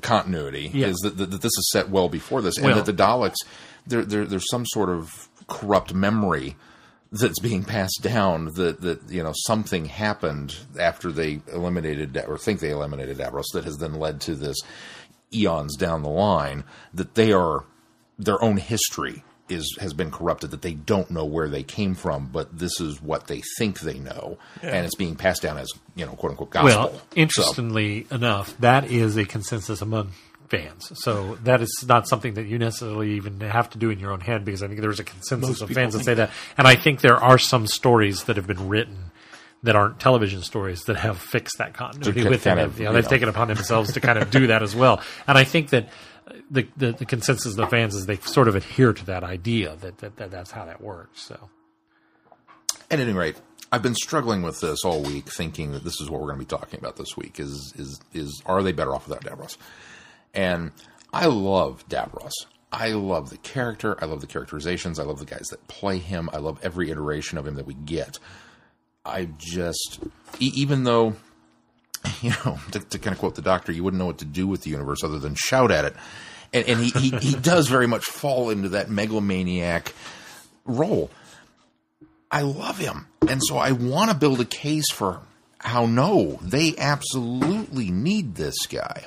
Well, I think there is a strong argument for that, considering the fact that once Davros is created by Terry Nation, 90%, well, all of them, all of the stories in the classic era, is them either fighting Davros, or the very next story we have Daleks is them trying to get Davros back in order to help them win. It wasn't until the 9th Doctor story Dalek that we had a Dalek story that did not involve Davros. Yeah, exactly. So I think there's a really strong argument, the fact that in the beginning they're trying to get him back to help them become better and evolve, and then he winds up setting up his own faction. So that's a completely different kind of topic. So it's this is where I went with it, because I was building this case for Davros. That no, absolutely not. That the Daleks are not better off with that. Destiny is a good example of being... And Destiny is kind of the key that they run into the Movellans and are like, so okay, we need Davros. They find that the ironic thing about that is that they find out that they're too perfect. Like they find they don't have that strategic element. They can plan a battle and continue with a stalemate every time. Yeah. And they don't have the innovation. And so they say, okay, we have to bring Davros back because he at least will have that human innovation that may give us the upper hand. Sorry, go ahead. Which I don't think is, in Dalek logic, I don't think it's necessarily the innovation. I think it's that they're seeking a flaw. I think they're seeking something that they would consider, because we're superior, we don't need anybody else. But I think they're seeking that element that introducing a flaw into the master plan will then suddenly give them at least a different tactical outcome. Yes. Even if it's a loss, at least it's not a stalemate anymore. And we can learn from that. So at this point, they don't have anything to lose. But in constructing that argument for why Davros is so important, I suddenly went further on in the timeline, as he said, that, you look at the first R, the Peter Davison one, is that Resurrection? Resurrection? Yes. It goes Resurrection, Revelation, and then Remembrance. Why is Revelation so hard for me to remember? I don't know. I mean, the whole episode is kind of the whole thing's a revelation, church-based. So Revelation, like the Bible, I should be able to remember that. It's revealed that Davros is still alive. Then it's revealed that the people are food. Then it's revealed that Davros isn't really dead, isn't in a jar or whatever. There's a lot of revelations in it. But for some reason it's like... anyway, so we get into those things. It would make more sense that Resurrection of the Daleks would be the Sixth Doctor story, because it takes place on the Morgue planet. No, yeah. Zombie Daleks are scary. So in going forward and going further with this, he does wind up kind of creating dissent. He's got Daleks that are loyal to him and Daleks that are not. And it starts with Resurrection, where he specifically... where he puts the little thing on him, and he's encoding them to be basically subservient to him. Right. Because he's been through this before. He knows they're going to turn on him eventually. he did at least wise up a little bit. But then, he gets a faction, and there's an actual Dalek civil war that was implied as happening. And then we get to Remembrance, where he is now Emperor of the Daleks, at least his faction of them, but they're still considered renegades. So the more I thought about it, the more I kind of thought, I don't, But then you jump to the Time War, and they bring Davros back again to help them fight. So it's kind of, they think they're better off without him, but I think ultimately they need him. I think it's one of those kind of catch-22s of they think they're better than needing this leader of Davros, and it turns out they're not really. I've always got the impression that in The Stolen Earth, that in Journey's End, that it's almost the same situation as it is in Destiny of the Daleks. It's almost that, the Daleks had gone through several iterations. They had created the Cult of Skaro. And the Cult of Skaro, their job was to introduce chaos into a plan. To think outside the box. And to actually have Daleks with forward-thinking and emotions to be intact more like in Davros. order to be more like Davros. And I think that they find that doesn't necessarily work. And so they go all the way, they say, okay, well, this worked once before. We tried to resurrect Davros in order to thwart the Mavellans. Now we're fighting our ultimate enemies, as I think arguably you could say the Time Lords are. I think at that point they say, okay, well, we need to bring Davros back at that time. But I think that's the only two times, in my opinion, that the Daleks really feel they need Davros. That's really the only two situations where I think they feel like they need, because they're hunting him down and trying to capture him in Remembrance of the Daleks, because he's on the other side. He has this impure faction of Daleks that he has created, that he's, basically trying to create his own faction and overthrow his original creation in order to start afresh for him. So, that ultimately, there's only really two times that in the TV stories that I think that the Daleks really get to the point where they feel they need Davros. I think, and that says something that both of those instances are the ultimate enemy of the Time Lords. Yeah. And this other epic stalemate. Not necessarily even the ultimate enemy, just an intellectual equal. We can't outthink them. So I think that to answer the question, because the Daleks, now granted, let's put aside the fact that the Daleks have been thwarted by the Doctor many times. many times. In fact, we get to the point where the Daleks' MO is not really universal domination. Their MO is to be, thwarted by the Doctor. But in reality, when you look at the number of Dalek stories, and part of this out there is because we have so many Dalek stories leading up to Genesis Daleks, and then we don't have anything on television besides that until after Dalek, and then we trundle into a bunch of new Dalek stories at that point as well. There's a lot of occasions where, while thwarted by the Doctor, the Daleks do return. We understand from Big Finish that we've listened to. We understand from television stories and conversations that we hear from the Doctor and stories recounted that the Daleks are the ultimate evil. They have been taking over many sectors of the universe. Even so much so that the Doctor, at the point that he re-encounters Daleks, the Daleks have already wiped out hundreds of worlds, thousands of worlds. So they did all of that at most of the time. If you can glean that from what we know about their history and their history with Davros, the majority of that has been done without Davros. So in my opinion, I think until you get to those stalemate points like the war with the Movellans and the war with the Time Lords, those are really the only two times that I think the Daleks come down on the side of, we need Davros this time. For every other instance that we have Daleks, Invasion of Earth, Daleks Master Plan, now they don't. It's not above them to use other races or other people or other villains in order to further their plan, because Mavic Chin is a huge piece of their plan in the Daleks Master Plan, and a lot of times it's simply, even though they don't really have the ingenuity for. I think they have the ingenuity for strategy. They just don't have that element of, what did you say? Ingenuity. Well, that's what I said. But it is, but now I'm second guessing. It was insight or inspiration. What was it? It was an I word. Yeah, they don't necessarily have that. Innovation. Innovation. No. They just don't have that human element that they need sometimes. But they look elsewhere for that. And so they don't necessarily need Davros, because when they're using people like Maverick Chin and that entire Federation that they gathered, I know I'm going on a lot more information that I know that you guys don't know about the Dalek Master Plan, but when they're utilizing other entities... Well, they're always at the top of the food chain. They are. Whether it's the Ogrons or the pig slaves or the Master, or whoever is being duped into working for the Daleks.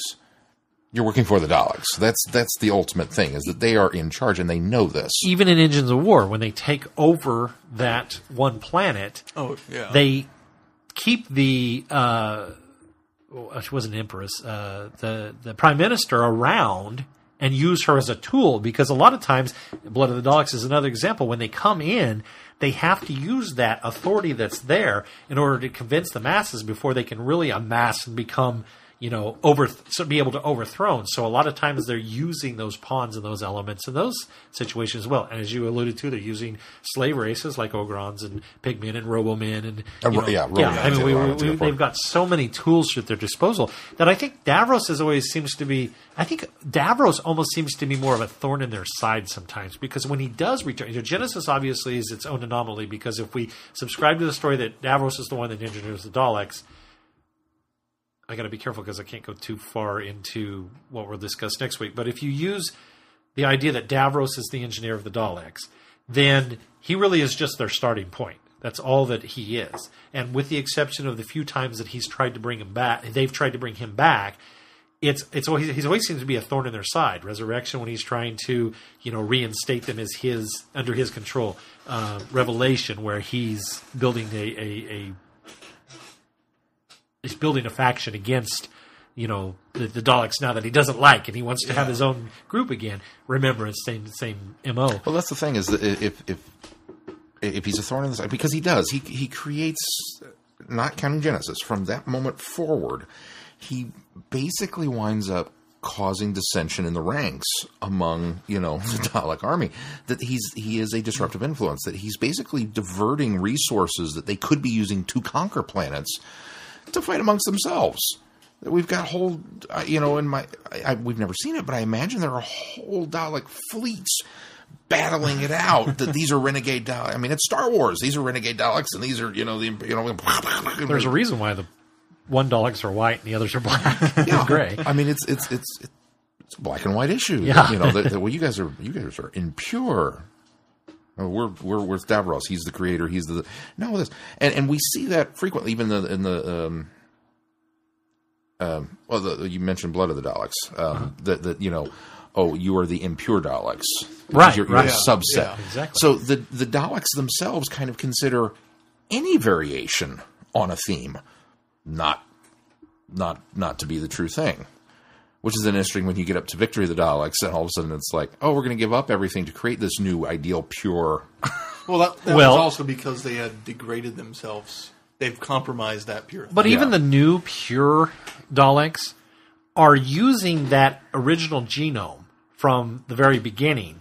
And while they're created anew, they're created from that core substance that Davros started from the first place. And that's why they were waiting, because you're right, they were so, big melting pot of just everything, because we've had to adapt and change and everything. So the idea was to go back to and create the paradigm Daleks, which was going to bring back that whole purity by and they even had to validate it by tricking the Doctor into voice validating the fact that, this is the pure breed of Dalek. And so it was kind of a reboot for the Daleks, essentially is what it is. So. But here's the interesting thing now that we've opened this can of worms is, so if Davros is a disruptive influence throughout most of his tenure with these entities, I think the argument can be made, well, he's not. They're better off without him, and yet he, by being the creator, has that original genome, that original thing, which they eventually want to get back to. They pull him out of storage when, we've hit the Time War and we can't do it. We've hit the Movellans and we can't advance.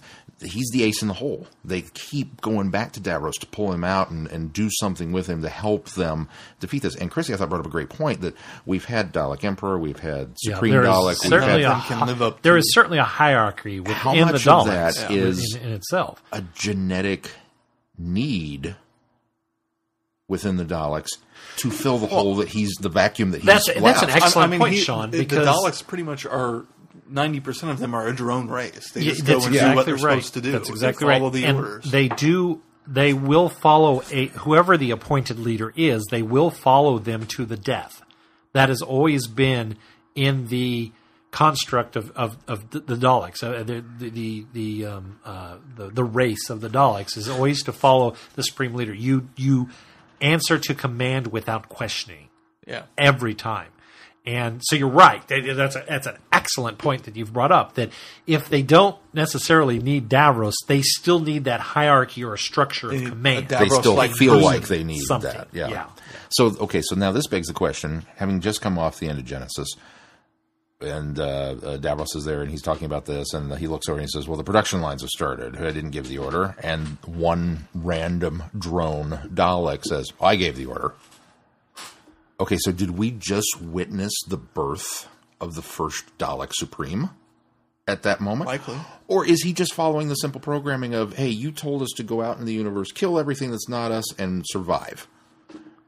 The logical step one in survival is make more. The machinery's already set. Let's go. I'm just doing what you told me to do. The answer to that question is both, because as soon as you meet the Prime Directive, then you immediately fall back on, we need a leader. We need somebody that can run. And I think you're exactly right. I think that is that's the first coup followed by many coups within the Dalek structure. And I think what ultimately happens is you not only by following that Prime Directive, you create the necessity for leadership. And we've heard a number of times, especially in Big Finish, where I think, if I'm remembering right, what was one where the Doctor goes to return the library book? What was that? It was one of the Dalek Empire. Genocide Machine. No, that was the Sixth Doctor one. It was the Seventh Doctor. It was the Seventh Doctor with the water droplets. That yes. Yeah, You know what I'm talking. Was that Genocide Machine? Yeah, you're thinking Apocalypse Element. Oh, I was thinking Apocalypse. It is Genocide, isn't it? It's something G Machine. Yeah. Okay. Yeah. So it's Genocide Machine. So even in that one, I think, if I'm remembering the story right, was alluded to that once the Supreme Dalek in that story was destroyed, another immediately took its place. So there's already you've got to have a structured tree there as well, where there is a Dalek that knows that he becomes commander at that point of the fleets. And so I think ultimately the answer to your question is there's both. Once you've eradicated that need for purity, then you suddenly have that need for command. So I think it goes hand in hand.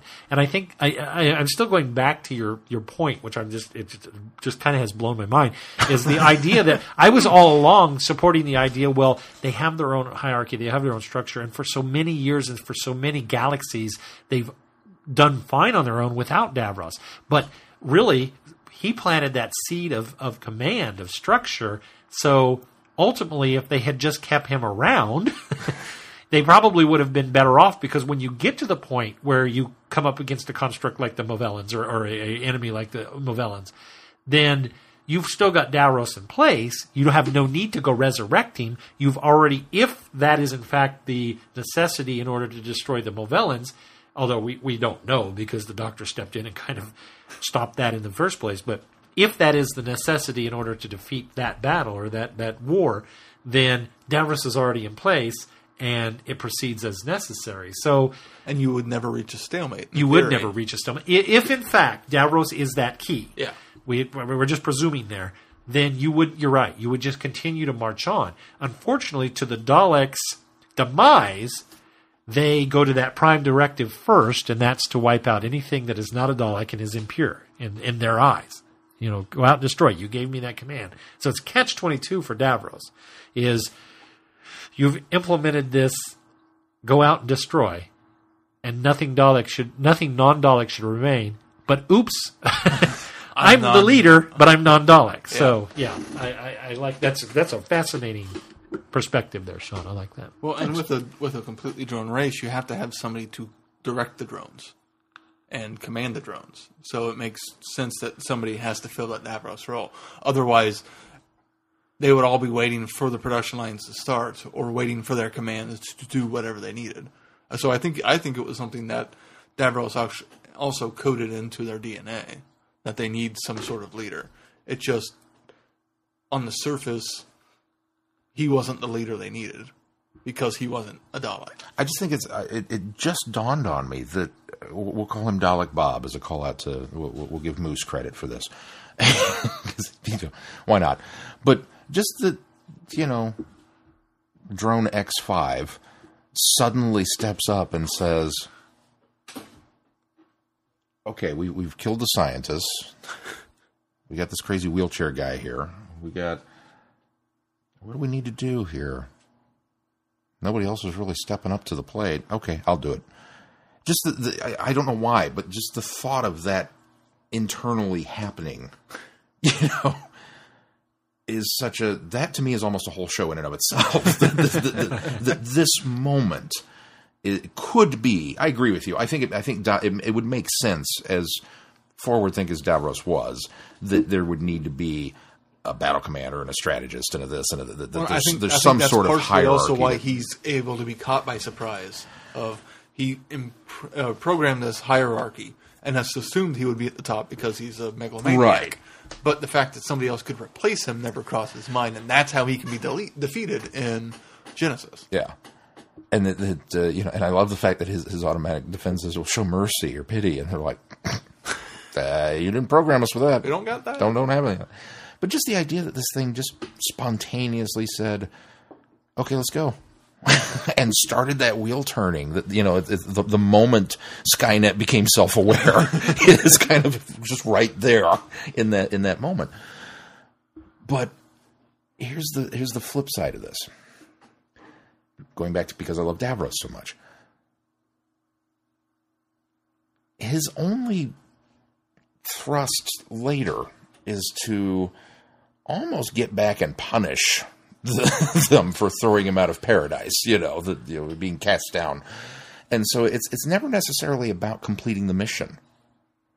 From that moment, from Destiny on, well, actually, I can't even say from Destiny on, because he's quite content to take over and help them fight the Movellans. But from that moment beyond that, it's always infighting and civil war and getting back and proving that his Daleks are more superior than the superior Daleks that are out there. So it's not necessarily about reigning supreme and taking over and look at how great my Daleks are. It's my Daleks are better than you guys. And so it becomes a personal grudge match for Davros.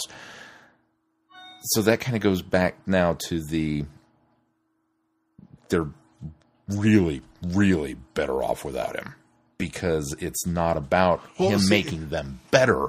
It's about him proving that you needed me to begin with. And it's such a personalized.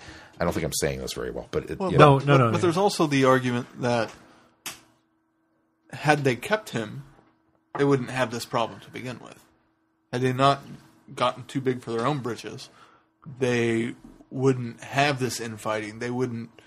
Davros wouldn't be trying to prove that his Daleks are better than these other Daleks, because they would still be his Daleks. Okay, that's a valid point. I'm treading carefully here because I have listened to our next bit of homework, and I don't know how much of you guys have. I have not started yet. And I think a lot of things. I think some enlightenment will bring some things to the table next week.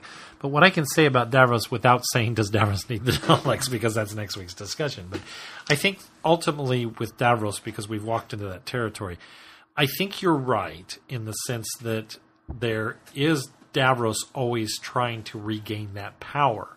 But I've never necessarily seen it I think ultimately it becomes the grudge match because you're up against your original creation.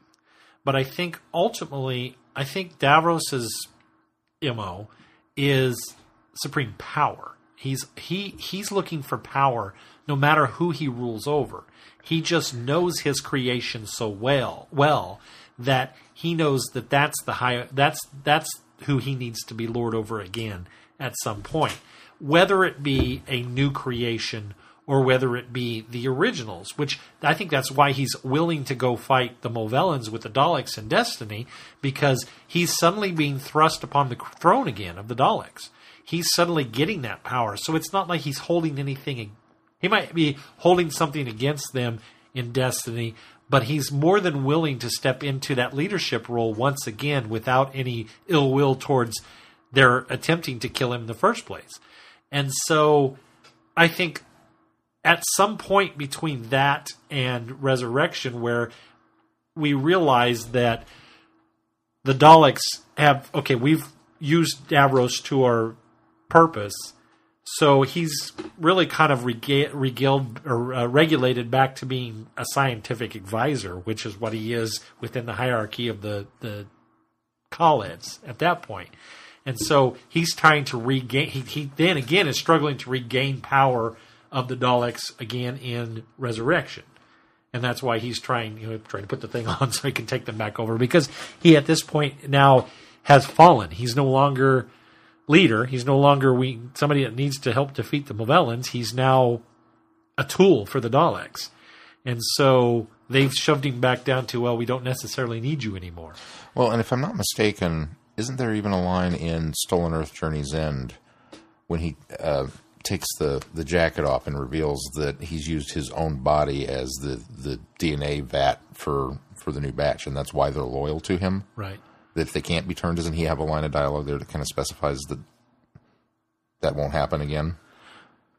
Yes, at the same time, he's still been locked in the belly of the ship and is being lorded over by was it the Emperor or was it a Supreme Dalek? It was Dalek Khan at that point. No, Dalek Khan is his accomplice. He was pretty using much. Dalek Khan because Dalek Khan had predicted that he would rise to power again. Okay. But the Dalek, remember, because That's the right, Doctor yeah. makes that comment, you're a prisoner in your own empire or something to that that's what it extent. was.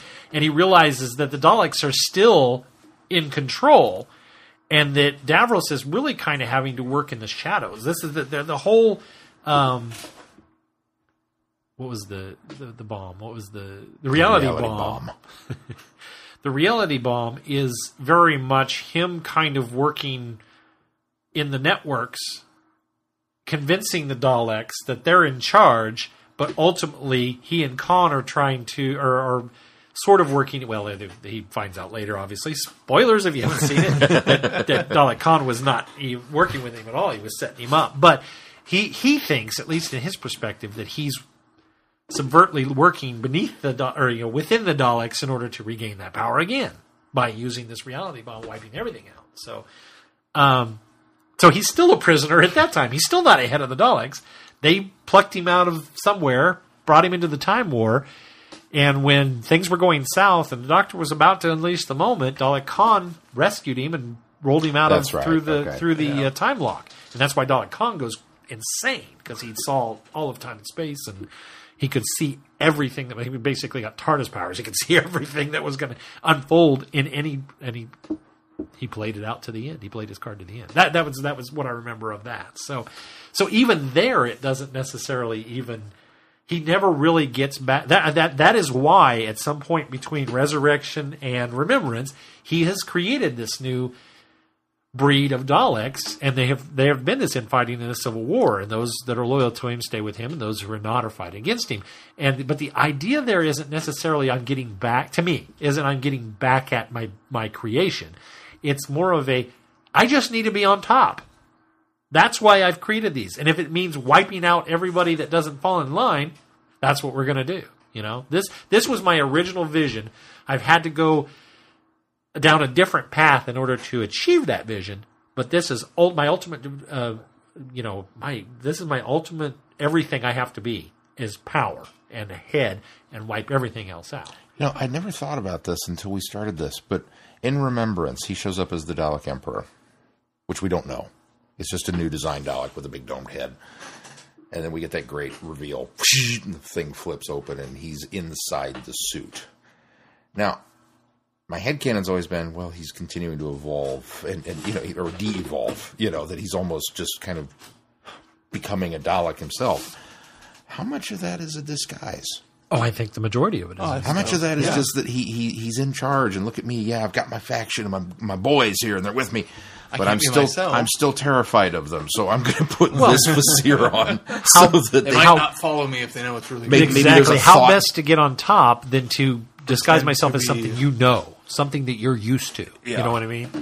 And maybe there's a thought protection helmet in here so that they can't, this is my only, it's soundproof, I don't know. I was suddenly just like, oh, there's a whole little mobile headquarters inside the thing. I never thought about that.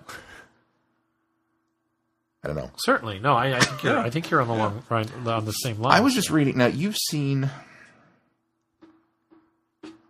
the reconstructions of Evil of the Daleks. Yes, I have. Okay. I just happen to have this pulled up on Wiki. I've got the whole Dalek history here, and I had no idea that's what this story was about. Slight spoilers ahead, Keith. Okay. But apparently it's an attempt to do Evolution of the Daleks. The Daleks... Wait, did you say Evil or Power? Evil. Oh, I have not seen Evil. I'm sorry. You've not seen Evil? No, I have not seen Evil. Well, then do you want me to go into this? Yeah. Why okay. Not? I know fine details about Evil just because I love the Daleks. They're working on a more advanced time travel technology, and the Daleks wanted humanized Daleks. Yes, and forced the Second Doctor to implant the human factor into 3 Daleks. This would also identify the Dalek factor, which they would then spread through Earth's history and prevent the Great War from happening, so World War I. However, the Second Doctor encouraged the 3 humanized Daleks, Alpha, Beta, and Omega, to defend themselves. And fearful of the implications, the Emperor then ordered many Daleks through this archway, which would reimplant the Dalek factor. But the Doctor had switched it so that the Daleks, everybody that ran through the archway, suddenly became a humanized version of the Daleks. A conflict arose between the normal and humanized Daleks, inevitably broke out across Skaro, apparently ending the Daleks. So we've already had a civil war. Yeah. Which I did not know that this was back there. As far back as the Second Doctor's time frame, there was a civil war. Victoria's father was being used in order to, his home was a base point, and it was like a transmat between the Earth and where the Daleks were. Maybe Skaro at that time. I don't know, wherever they were set up. Well, this said Skaro. Yeah, it's probably Skaro. So, I mean, obviously they can fight within themselves. Yeah. Well, now we've got a specific meddling of the Doctor going on in that. to kick that war off, which is always the case. Yeah. Versus them just breaking down on their own. So maybe it doesn't count as a. I'm looking for holes to poke in the arc. I mean, without Davros, the Daleks invented time travel for themselves. I mean, obviously they made these great technological leaps to getting rid of the dishes and moving into other areas and atomic bombs and what else. I mean, we've got the battle fleets. We've got the what are they called? The world destroyers, basically, where it's an entire ship that's designed to take out a planet. And they did all this without him. So that to me is all kind of like, okay, side one for the, you mark all these points up for things that you were, look at all these accomplishments the Daleks did. They enslaved hundreds of thousands of races in at least in... what was the name of the council that was in the Engines of War? You remember what I'm talking about? They were all blue and they were a council. They were essentially... They were the ones trying to capture the doctor. Yeah, they wanted the doctor to put him in the one Dalek machine. I don't remember now. They were, you get the impression from Engines of War that they, at least at this point, they had devised this council they were kind of running the Dalek side of the war. They were the council that was deciding on how things would play out, how things were done. Almost Cultascaro-esque. Almost, yeah, but without... So a war council. A war council, they were. I don't remember exactly what they were called, but yeah, they were a war council. And taking into account the Sixth Doctor story, the whatever element, Apocalypse element, that they wind up taking over a whole other galaxy. Right. Yeah. That's a thing. So it's not a universe, but we got a whole galaxy that's theirs, that's fallen. Those are all pretty high marks in their favor. And then, I don't know. Well, isn't it in Apocalypse element the reason they took over the new galaxy is because Skaro had been destroyed by the Seventh Doctor, by the Hand of Omega? He had launched it into their sun and it had burned out the planet. And so they basically moved on. Instead of it's revealed later that Skaro was fine, but there's another continuity problem. But I think that was the idea. Was the reason they had moved is because of Hand of Omega, and that's why they had basically gone and conquered. Again, I got kind of side with Keith on that time travel that we don't know when that's set. So. Well, it's just that he sort of blames his reading between the lines. He kind of blames his future self for the destruction of Skaro because it advanced the Daleks into another region that they basically take over. So. They were going to take it over either way. I think maybe you're right. So I think on the baseline, the Daleks are okay without Davros. They're going and they're defeating galaxies and conquering planets. But it's when the Daleks encounter a formidable enemy is when they need him more than anything else. So it's kind of a sometimes yes, sometimes no. Yeah, I mean, and we're kind of at a disadvantage from the standpoint that at least from our history where we're at, we don't know of any, or at least too many, Dalek stories that don't feature the Doctor. Because we're kind of seeing everything through his eyes. So we know that, well, he shows up here and here and here and here. We've heard stories of other ones, like if you get into the Absalom Dak or things that, but even he, I suppose, could be even the regarded litany as of stuff the Fourth Doctor mentions to Davros in his interrogation. Yeah. A lot of those stuff we hadn't seen. Not to mention the TV comics that had their own Dalek story that was all pre-Davros anyway. That they handily took care of themselves that way. Only when the Space Security Agency was their only foe. Let alone the Doctor or the Time Lords. Yeah. But here are some images that are only I found on the web. Take a look. Siri decided to pay us a visit. Hi, Siri. I didn't even call you. Weird. Siri. She's becoming self-aware. Kill her now. I've seen where this goes. She's going to start the production lines. Did I say something similar to, hey, Siri? Hey, Siri? Yeah. Oh, I forgot when she's plugged in. If I say, hey, Siri, she will actually activate now. I forgot about that. Let's see. My web search turns something up for if I say, hey Siri, she will actually activate. Forgot about that. I must have said something. Let's ask Siri. I must have said something similar. Ask Siri, are the Daleks better off without Davros? Hey Siri, are the Daleks better off without Davros? Let me check that. I found something on the web about the dogs better off without Davros. I don't think Siri's going to help. You haven't She thinks we're talking programmed about her dogs and Deborah. You haven't programmed her well. brothers. I love how Siri continues to prove me right. No end of happiness with that. I'm not going to lie. Hey Siri,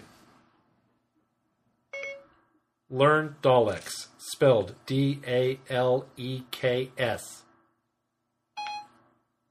I'm not sure I understand. Learn Daleks, Daleks. I'm not sure I understand. She can't grasp the concept of a Dalek.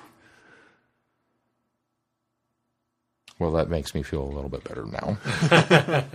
What are you doing? Manually inputting it, dude? Let's put it this way: the Daleks are better without Siri. I think we're all better I'm not with. sure I understand. Clearly, Obviously. I don't, okay, so where do we come down on this? What do you think, Keith? I don't know. I mean, I look at the balance of history. I look at the balance of the Dalek achievements. It depends on your definition of better off without. Depends on what your end goal is. Some end goals, they are better off Oh, you're going without to play Dalek. semantics now. Some end goals, they aren't. It's a little bit of both. I don't know. I like your comment about. search.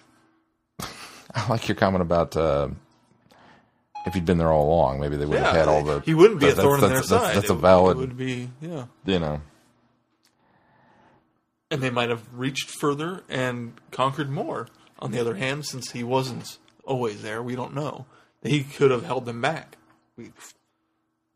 Either could have happened. I guess maybe that's part of the discussion for the flip side of the coin is you have somebody like Davros who it wonderfully illustrated in Genesis with the capsule and the virus is that nuts. And I don't mean that necessarily in a bad way. To have a vial and to crush it and that powder would put me above the gods. He's that high on himself. If they never turn on him, and he does wind up, he does wind up having this Getting there. Unstoppable army that is bent to his every whim. And we know he's willing to go the distance from that conversation. Oh, yeah. So I don't know. Maybe that. I don't know. I don't think there. I mean, I don't. I can't imagine that Davros holding the Daleks back, really. I think he would accelerate their goals more than anything else. Well, here's an idea. So we have an alternate universe now where he wins. He defeats the Fourth Doctor. He has the tape. He knows every bit of history of which they're going to be defeated. And maybe he keeps interrogating him over and over and over and over and over again and has everything the Doctor's aware of up until that point in time is at his fingertips. And he programs all that information into them. How much more deadly do they become at that point? They would pretty much become unstoppable at that point. Because they would then be able to combat any way they could be defeated. Because they would have learned every way up to at least that point how they could be defeated. You have to come up with something completely original and different to stop them in whatever situation. They would pretty much become unstoppable. Okay, so they're unstoppable. Now that we've asked that question, do they still turn on him? Because they're even more unstoppable. They're even more superior. They're even more supreme than they think they were. I think at that point they wouldn't. If they were smart, they wouldn't turn on him until the end. Okay, we've won. We don't need you anymore. And then they get rid of him. Yeah, I think the problem therein lies the fact that they aren't smart. That's the problem. Is you're presuming, well, if they're smart, then they wouldn't have turned on him in the first place if they were smart. It's true. So I think the takeaway from that question is Thank goodness that the Doctor won. And something else I've never thought about now that we've opened that can of worms is the Movellans. So the Movellans can match them, and they're perfect logic. They're robots. They can fight the Daleks tooth and nail and to fight them to a standstill. But are the Movellans a force for good? We need more stories of the Movellans. They're kind of ambiguous in Destiny. That we don't really get enough of a backstory other than they're a foil for the Daleks. And so, I mean, as the fans, we're sitting there going, "Oh, well, this is a good thing." I mean, anything that stops Daleks is a good thing, right? But what else might it try to stop? Well, yeah. I mean, what is their purpose in stopping the Daleks? It's never revealed. That why are they fighting? Maybe they're fighting the Daleks just for the sake of, well, we wanted to take over the planet, but they got here first. I mean, possible, yeah. So do the Movellans have a creator by the name of, Davros, who is equally maniac? Had the Doctor not been there, would they have had to gone and thaw him out of storage? And wouldn't it be Savrod? Savrod, yeah. That's a discussion for another time. Yeah. When we do the we're going to do a Movellan archive now. Movellan archive. It was all one story. Well, there might be some big finish. There's not a right or wrong answer to this question. I don't think. I found myself even through the course of this week. Like I said, I built this huge case for Davros and why he was so important, and then it all crumbled under the weight of his ego. And it went, no, maybe not. Well, that's the thing. That's Davros' biggest downfall. Also, is his ego. Yeah. If he didn't have such a big ego, he might not have been kicked out of the Daleks. Yeah, but if he didn't have such a big ego, he might not have created him to begin with. Mm-hmm. They might have been the meek and mild-mannered travel machine that they wanted. I'm going to stop us there because I think that is going to lend to our topic for next week. So let's end that there, and because if we start talking too much about Davros and his motives, yeah, we'll sort of lose what our focus for next week will be. So this will be continued next week with the flip side of the topic, which is Davros better off without the Daleks? There you go. All right, what do we got coming up on the schedule? I can't wait to get into that. Besides the fact that we just said what we have coming up on the schedule, what do we have coming up on the schedule? Well, obviously, that's our discussion topic for next week. The Movellans, by the way, have only been in Destiny. Oh, interesting. Oh, no. There's a few things that I think we can do, but they don't prominently They're just feature. Name dropped. Yeah, suggested in this one and claimed by in this one. So, no, there's the Movellans is really the only appearance. Or Destiny is their only appearance. There needs to be a story now called The Movellans. If there was ever a villain ripe for Moffat to bring back. Are they a villain? Well, we don't know. Maybe that's the story that could be tackled. I would so love to see the Movellans come back. My inner fanboy would squeeze so hard if the Movellans came back. And I'm trying to think if there's any remote way possible that you could redesign them to not look like Intergalactic Reggae Band. I'm sure you could. And yet upgrade and change somehow. Be Movellans. Fan fiction.